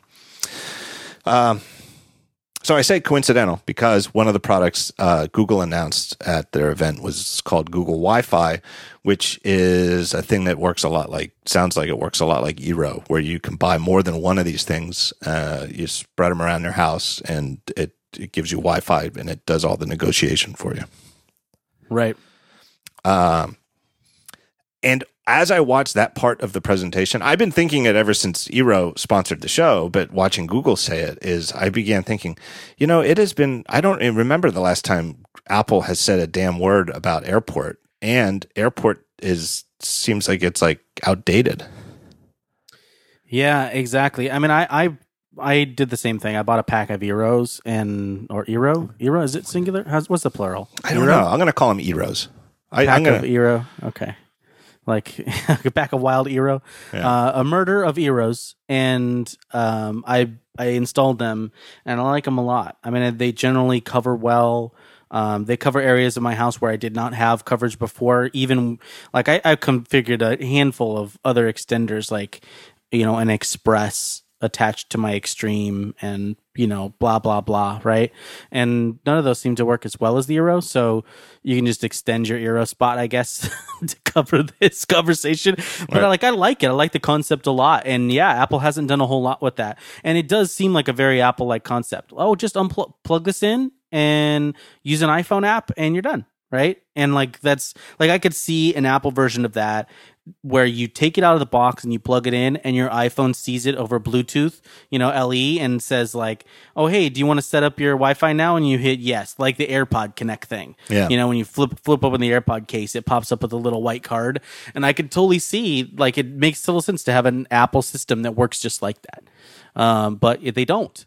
And it's still very complex. And the Airport utility is not user-friendly and doesn't work half the time. So it was so much better than what you used to be before, if you were using like a Cisco or, Netgear or something like that. But by today's standards and compared to, AirPod's a perfect example. You just open the case and you're not you're not picking which gigahertz Bluetooth to use, which one is the least noise. You're not picking, the way that with Airport, you're still supposed to pick between 5 gigahertz and 2.5 gigahertz and pick a channel. And you don't have to why do you have to do any of this? Why can't the software just figure it out? And it seems like, that's certainly where Eero went. And seems like that's the exact description for Google Wi-Fi. The thought I had though is that right after Google Wi-Fi, they announced the Google, what's it called? The thing that you talk to? Home? Yeah, Google Home. I don't understand why those are separate products. or at least why can't Google Home? I understand that you wouldn't want to buy separate Google Homes to be the pods that extend the Wi-Fi, but it seems to me like there were two teams that weren't talking to each other that should have been talking to each other, because maybe like your one, base station should be the Google Home.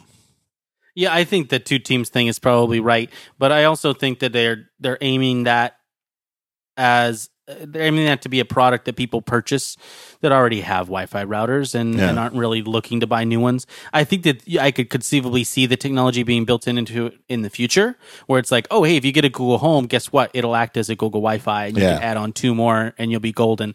But I don't think that was their MVP. Yeah, the other thought that occurred to me after I thought about it, that was my first impression, is why are they showing me two white boxes that you plug in and, Right.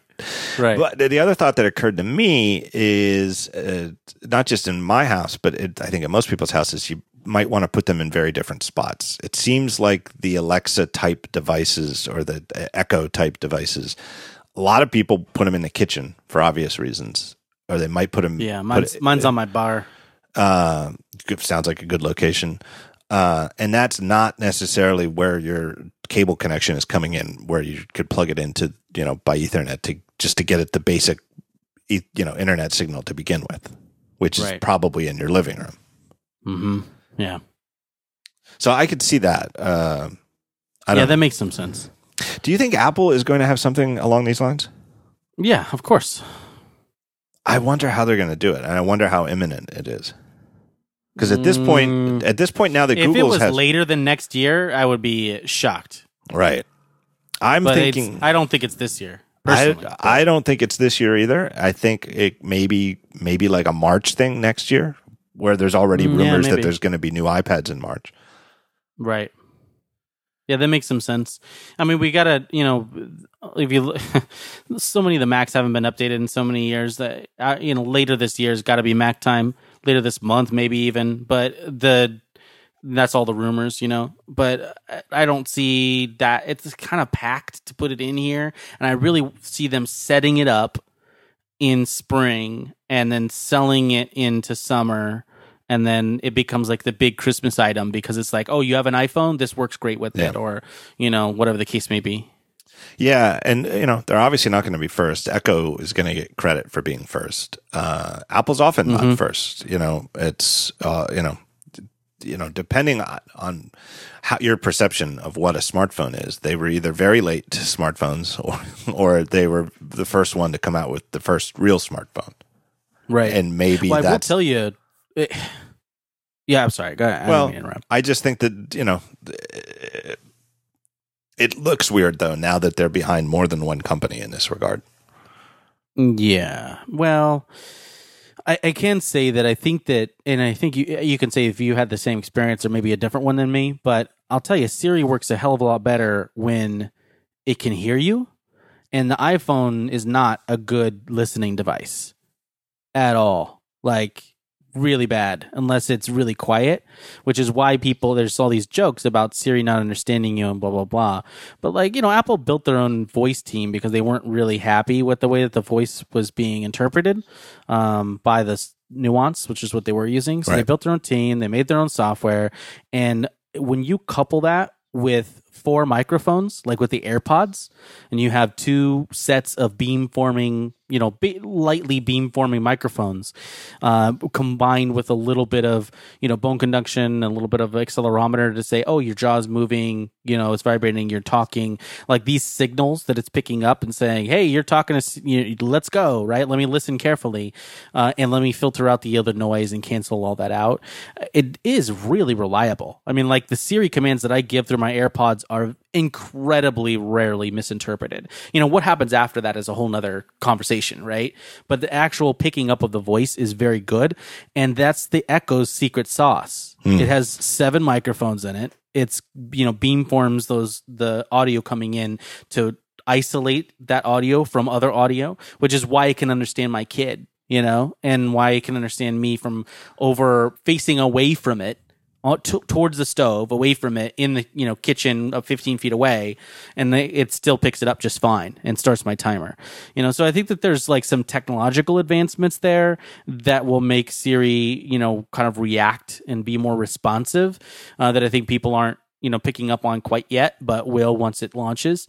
But that's got to be like, if you ask Alexa or the Echo something and she doesn't get it or she doesn't hear you, you feel like a dope, right? Like you feel like a real idiot, like talking to nothing when nothing responds. So like the adoption of these things is really going to depend on them answering you, because the moment that sort of suspension of disbelief, that you've got a person on the other end of that artificial intelligence that wants to talk to you is broken, it makes you feel dumb. And people don't like to feel that way. So I think that once you have hardware that can really, with concrete surety, pick you up, listen to you, and at least give you some response, even to say, oh, I can't help you. I think it's definitely going to be interesting. And I think that Apple has some stuff to offer there that isn't yet public. I think that there are components of Siri that people have not seen because Apple has chosen not to expose them, that will be very surprising when they are actually, rolled out or made available. That sounds to me like you know something. I don't know nothing, John. I have to say, it's funny because I could talk to you because you and I both have at least quote unquote pre-production AirPods, so we can compare, and everybody else is still left to speculate on what the experience is like. The longer I go with them, the more I love them. And I do miss having playback controls on a thing that I can like triple click to like fast forward 30 seconds or something like that. But not too much. And you can use Siri to say next track, and it works really well. And there is a delay. It takes a little bit longer than clicking a button. But not so much that I mind it. The one thing I miss on the AirPods compared to either any previous headphones I've had that have had some kind of controls on the wires is the volume control, because you can't, you have to use your phone to do the volume or your watch. You can't even use Siri. Like I tried it. You double tap and said, Siri, turn it up 2 clicks. And she says, I can't do that for you. If you're an Apple Watch wearer and you have your Apple Watch on, and I always do when I go running, you start to get used to that. And it's like, that's where you go but even there, it's like if I'm listening to Overcast, it's like when I first turn my watch up, I've got the workout app is going, and I've got to tap a couple times, I've got to tap the side button to get to the playback controls. So you just can't just go to the watch and tap to make it louder because, I'm in a noisy part of the city and there's more traffic. But other than the volume control, I like the AirPods better than any previous headphones that I've used with my phone in every single regard. Yeah, it's great. I mean, obviously the number one question is always, does it fall out? And the answer is no. And people refuse to believe you because there's just nothing to pull them out, right? There's no mass. There's no cord attached. They have very little mass themselves. And even when I get sweaty, running on the treadmill or whatever, it doesn't, it's fine. They stay. I mean, I wouldn't recommend them as workout earbuds. That's why they have the Beats, right? But they are pretty good. And so I have a friend who's like in love with the earpods, right? He's like, before the earpods, no headphones fit my ears, right? And, maybe he's weird and maybe we're all not weird or whatever, but he loves them. So he's like super, super stoked to get the AirPods because he loves the shape. But I have people talk to me on the exact opposite spectrum where they just don't fit their ears at all. The ear pods, the regular ear pods. Yeah. And I'm like, I tell them flat out, look, dude, if those don't fit your ears, these are not going to fit either. So don't go there. It's just not worth it. Right? Not worth you spending the money, or try them on or whatever. Yeah. Here, try these on. But other than that fit question, like most people just are really excited. And I honestly have not a whole lot of bad things to say. They're loud. They're crisp, like they sound good. I think personally, the sound quality is a little bit better than an EarPod. I agree with you. The volume and forward and back track controls are my biggest peeve. And if they could find a way to do that with touch, I would be set. Yeah, like if they could keep the double click for Siri and maybe let you assign triple and quadruple tap. I don't know. I think like a single tap and hold, maybe if they could detect a hold. I don't know.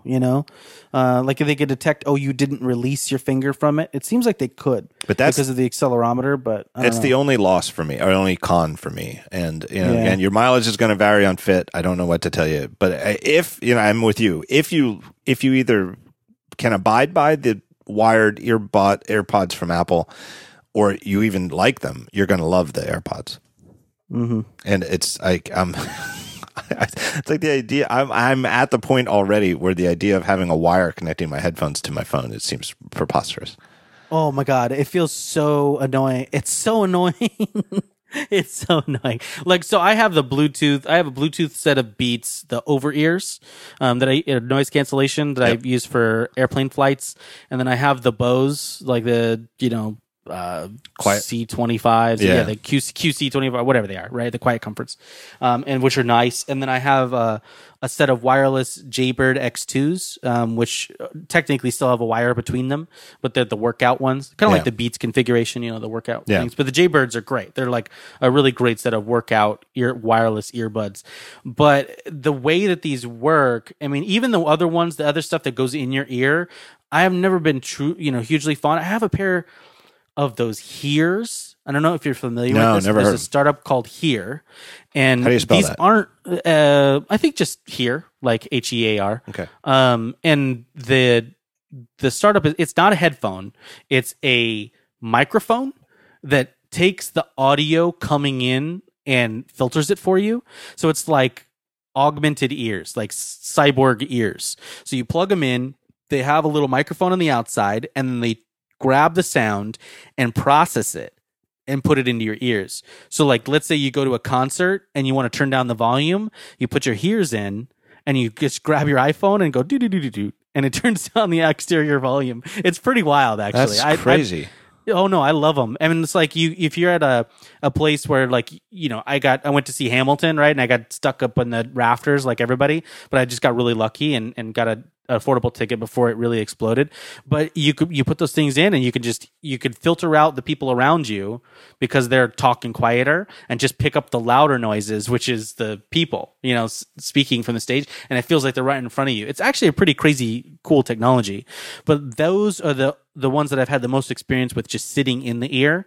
And I can tell you, they feel like you feel them, right? They're there, and maybe they'll get lighter and better over time. This is just a startup, but the AirPods are a totally different bag because they're so light. They're so, they're not even there. You really forget you're wearing them. And it's just throwing those in, picking them out of the case and throwing them in is just the amount of freedom there is insane. It's really nice. And the battery life for me has been amazing. I almost never remember to charge the damn thing, and the case was still at 28%, and the headphones were at 100%. So anyway, can't wait for everybody else to get them. But I really, the longer I use them, the more big a fan I am. Before we wrap up, anything else you want to talk about? Do you want to quick drop your guess as to who's going to buy Twitter? Disney. Yeah. I mean, there's an equal. So we reported that Disney was looking, right? So we asked around and we heard, yes, Disney is looking at it and has been looking at it for a while. We were pretty close on doing it, and then I think Bloomberg or somebody scooped us, but that's fine. Stuff happens. But anyhow, we heard it. The Disney side of thing is like, there's a lot of pluses and negatives, and it's just like worlds collide for me, right? Because I'm a huge fan of the company, what they've done in historical methodology. These days I can't be a fan because we report on various aspects of the company. So I'm more just like, fascinated with it. Right. But I am fascinated with a lot of aspects of that company, from, the movies to the TV business to the parks and on so on and so forth. Right. But I think that there's some real easy alignments, and there's some real hard cliffs. Yes. To that happening. And I just don't know which one would win out. Right. The biggest one, which I mentioned in our story about it, was that Twitter is supposed to be agnostic when it comes to media companies, right? Aside from special deals like they cut with NFL or whatever to broadcast stuff. But they're supposed to be like, oh, hey, we did this with the NFL, we can do it with you too. But Disney's a huge media company. So if they buy Twitter, are they isolating it from the rest of the media landscape? And that's probably the biggest like check in the no column. I've been saying for years that one of the most amazing things about Twitter that I think people overlook is how ubiquitous the IDs are for people who are famous. Like if you watch sports or you watch news, right. and I watch both sports and especially in election year, I watch the news. When people come on to commentate on, who won the debate or what do you think about Buck Showalter not putting Zach Britton in the game? They tell you the Twitter name of everybody who's on TV. They'll say, here's Jimmy Rollins, former shortstop. Here's his Twitter name. Everybody's Twitter name is up there. Does that happen? Does TNT Sports put the Twitter handles up for these people when Twitter's owned by the company that also owns ESPN? Yeah. Right? Exactly. And that's a lot of the value in Twitter to me. I don't know quite how you connect that ubiquity and this is the default, Facebook would love to have that, but they don't. Like the Twitter @names is a huge thing. And it's a way to say, hey, if you want to connect to this person online, you do it on Twitter. Yeah. That's a huge part of the value. I don't know how you quite connect it to making money, but it certainly is part of the value. Because to me, fundamentally, the thing that's valuable is attention. This is the John Gruber's central theory of the media, is that attention more than money is the foundation currency, because it's the one thing that there's a limit to. Each person multiplied by the number of hours a day that they're awake, that's the total amount of attention that's possible. Twitter has a lot of it, and I don't know how you connect it to monetization, but it's got to be possible. And I could see Disney doing it, but I have the same fear as you, where I feel like they could kill the golden goose, because just by buying it, it takes away the ubiquity of the presence that people have. Yeah, the funny thing is that Twitter shot itself in the foot from almost day one by obeying the industry's metrics. Yep. By treating the MAU as the god of all product decisions and data. And if it had realized or recognized or embraced early on its nature as a place for people to have a strong identity and to contribute to a conversation, but also a place that welcomes passive viewership, and it's doing that now, or trying to reposition itself as that now, but it's hard to do that, right? You've got to sell an advertiser on the fact that, we only have 300 or 280 million users or whatever, but those 280 million users are creating a billion users worth of content, right? And that it's hard to like sell that as a package if that hasn't been your premise from the beginning. And it's rough. You're treating these logged out users, trying to now say, hey, these are value, like the viewer on ESPN who's seeing the tweet, like that's still value, right? It's still attention, it's still all of that stuff. But yeah, monetization is a huge problem there, because it's like, how do you connect those disparate entities beyond ad tracking and that sort of thing?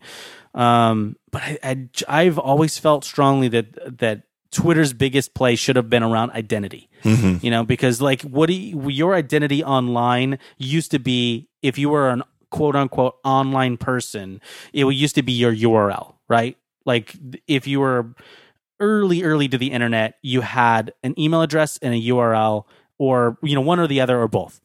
And today almost nobody has a URL, because creating websites is sort of like too much effort, right? It's too much anxiety to maintain and expensive and everything else. Instead, there's so many services that cover so many millions or billions of people that you can create an identity by simply signing up for one, like Twitter, and saying, this is my identity. And there are people like that on Facebook, but it's much rarer than on Twitter. Like if you Google almost anybody's name that has any sort of basic activity on Twitter, their Twitter handle is going to give you everything you need to know about them.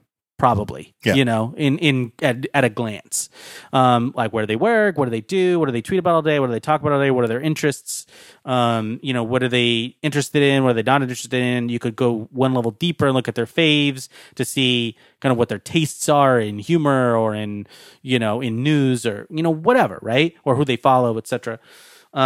But no other network on the planet offers that. Facebook doesn't offer that because it was based. Its core base was like, oh, networks of people who already know each other, and Twitter is like networks of people that you're strangers, that don't know each other until you look at their profile, and all of a sudden you get at least a basic picture of who they are.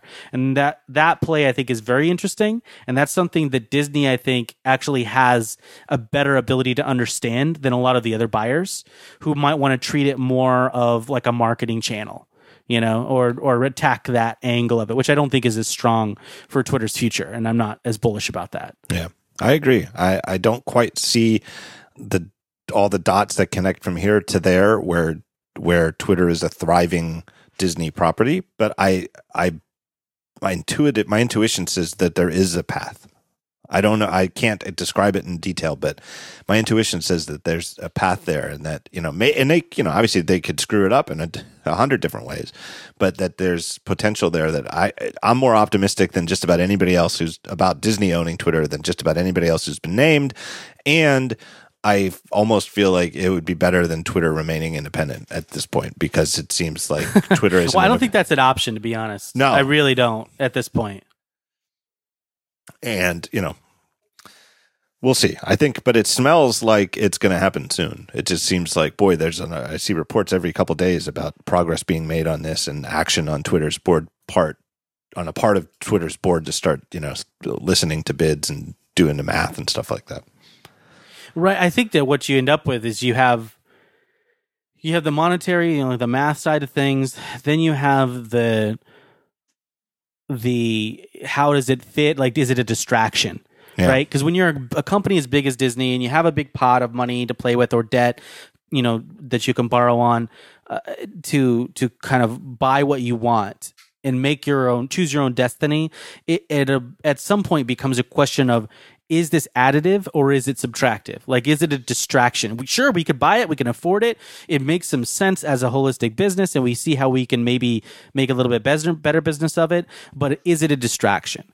And one of the things that I like to look at historically with Disney is their purchase of the channel that would become ABC Family, which was a disaster. Like, it was a boondoggle from the beginning, right? Like, from the moment the hands were shook in Sun Valley to, the 6 times it was reprogrammed to try and be like, oh, we're going to aim it at girls, we're going to aim it at tweens, we're going to aim it at, 25 to 35. We're going to, all of these reprogramming and stuff is just a huge boondoggle to try to get that thing successful. And they just really went wrong, like, from the very beginning. And it was a distraction. And they could have probably created it wholesale. It's just a cable channel, and it costs so much angst and firings and, attention subtracted from the rest of the business. And that, I think, is the equation that goes through their head when they look at something like Twitter. It's like, yeah, it's cool. It's interesting. It's a property that has a very extremely, unique amongst all other internet properties value. But is it a distraction for us? And if the answer is yes, it's better not to do it, even if all other things said it's an interesting buy. It also occurs to me when Disney and their properties start getting into technology, it occurs to me this anecdote. I linked to it. I forget when I linked to it. It was a while ago, but here's somebody who's referencing my link to it. Looks like it was back in 2011. From a book about inside ESPN. Those guys have all the fun inside the world of ESPN. The story goes that ESPN president George Bodenheimer attended the first Disney board meeting in Orlando, Florida, just after the company had bought Pixar, the innovative animation factory, and he spotted Apple CEO Steve Jobs in a hallway. It seemed like a good time to introduce himself. "Hi, I'm George Bodenheimer," he said to Jobs. "I run ESPN." Jobs just looked at him and said nothing other than, "Your phone is the dumbest fucking idea I've ever heard," turned and walked away. That's a great one. I'll include a link. They've got a picture to it. It was, in fact, tying things together. It was a Samsung phone. Of course it was. Oh. All right, we got baseball to watch. The short episode has gone an hour and 48 minutes. Anything else you wanted to mention before we drop off? No, I'm good. I can just tell you, I've made last minute, can you do my show requests to people before, but never as last minute as literally this one was. And I can't tell you how much I appreciate your time. But My it pleasure. also it's a perfect. I just feel like it was a perfect week to have you on. So I thank you, Matthew. People can get all the Panzarino they want at TechCrunch, where he's kicking ass with these scoops, and then on Twitter. How do you spell your Twitter handle? Panzer. Panzer, even though your real surname is spelled with an A in there.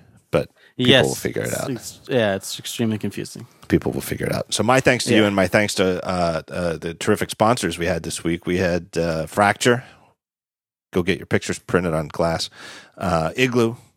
Get yourself an intranet for your team. And last but not least, Eero, EERO, where you can set up a much better home Wi-Fi. There we go. You got it.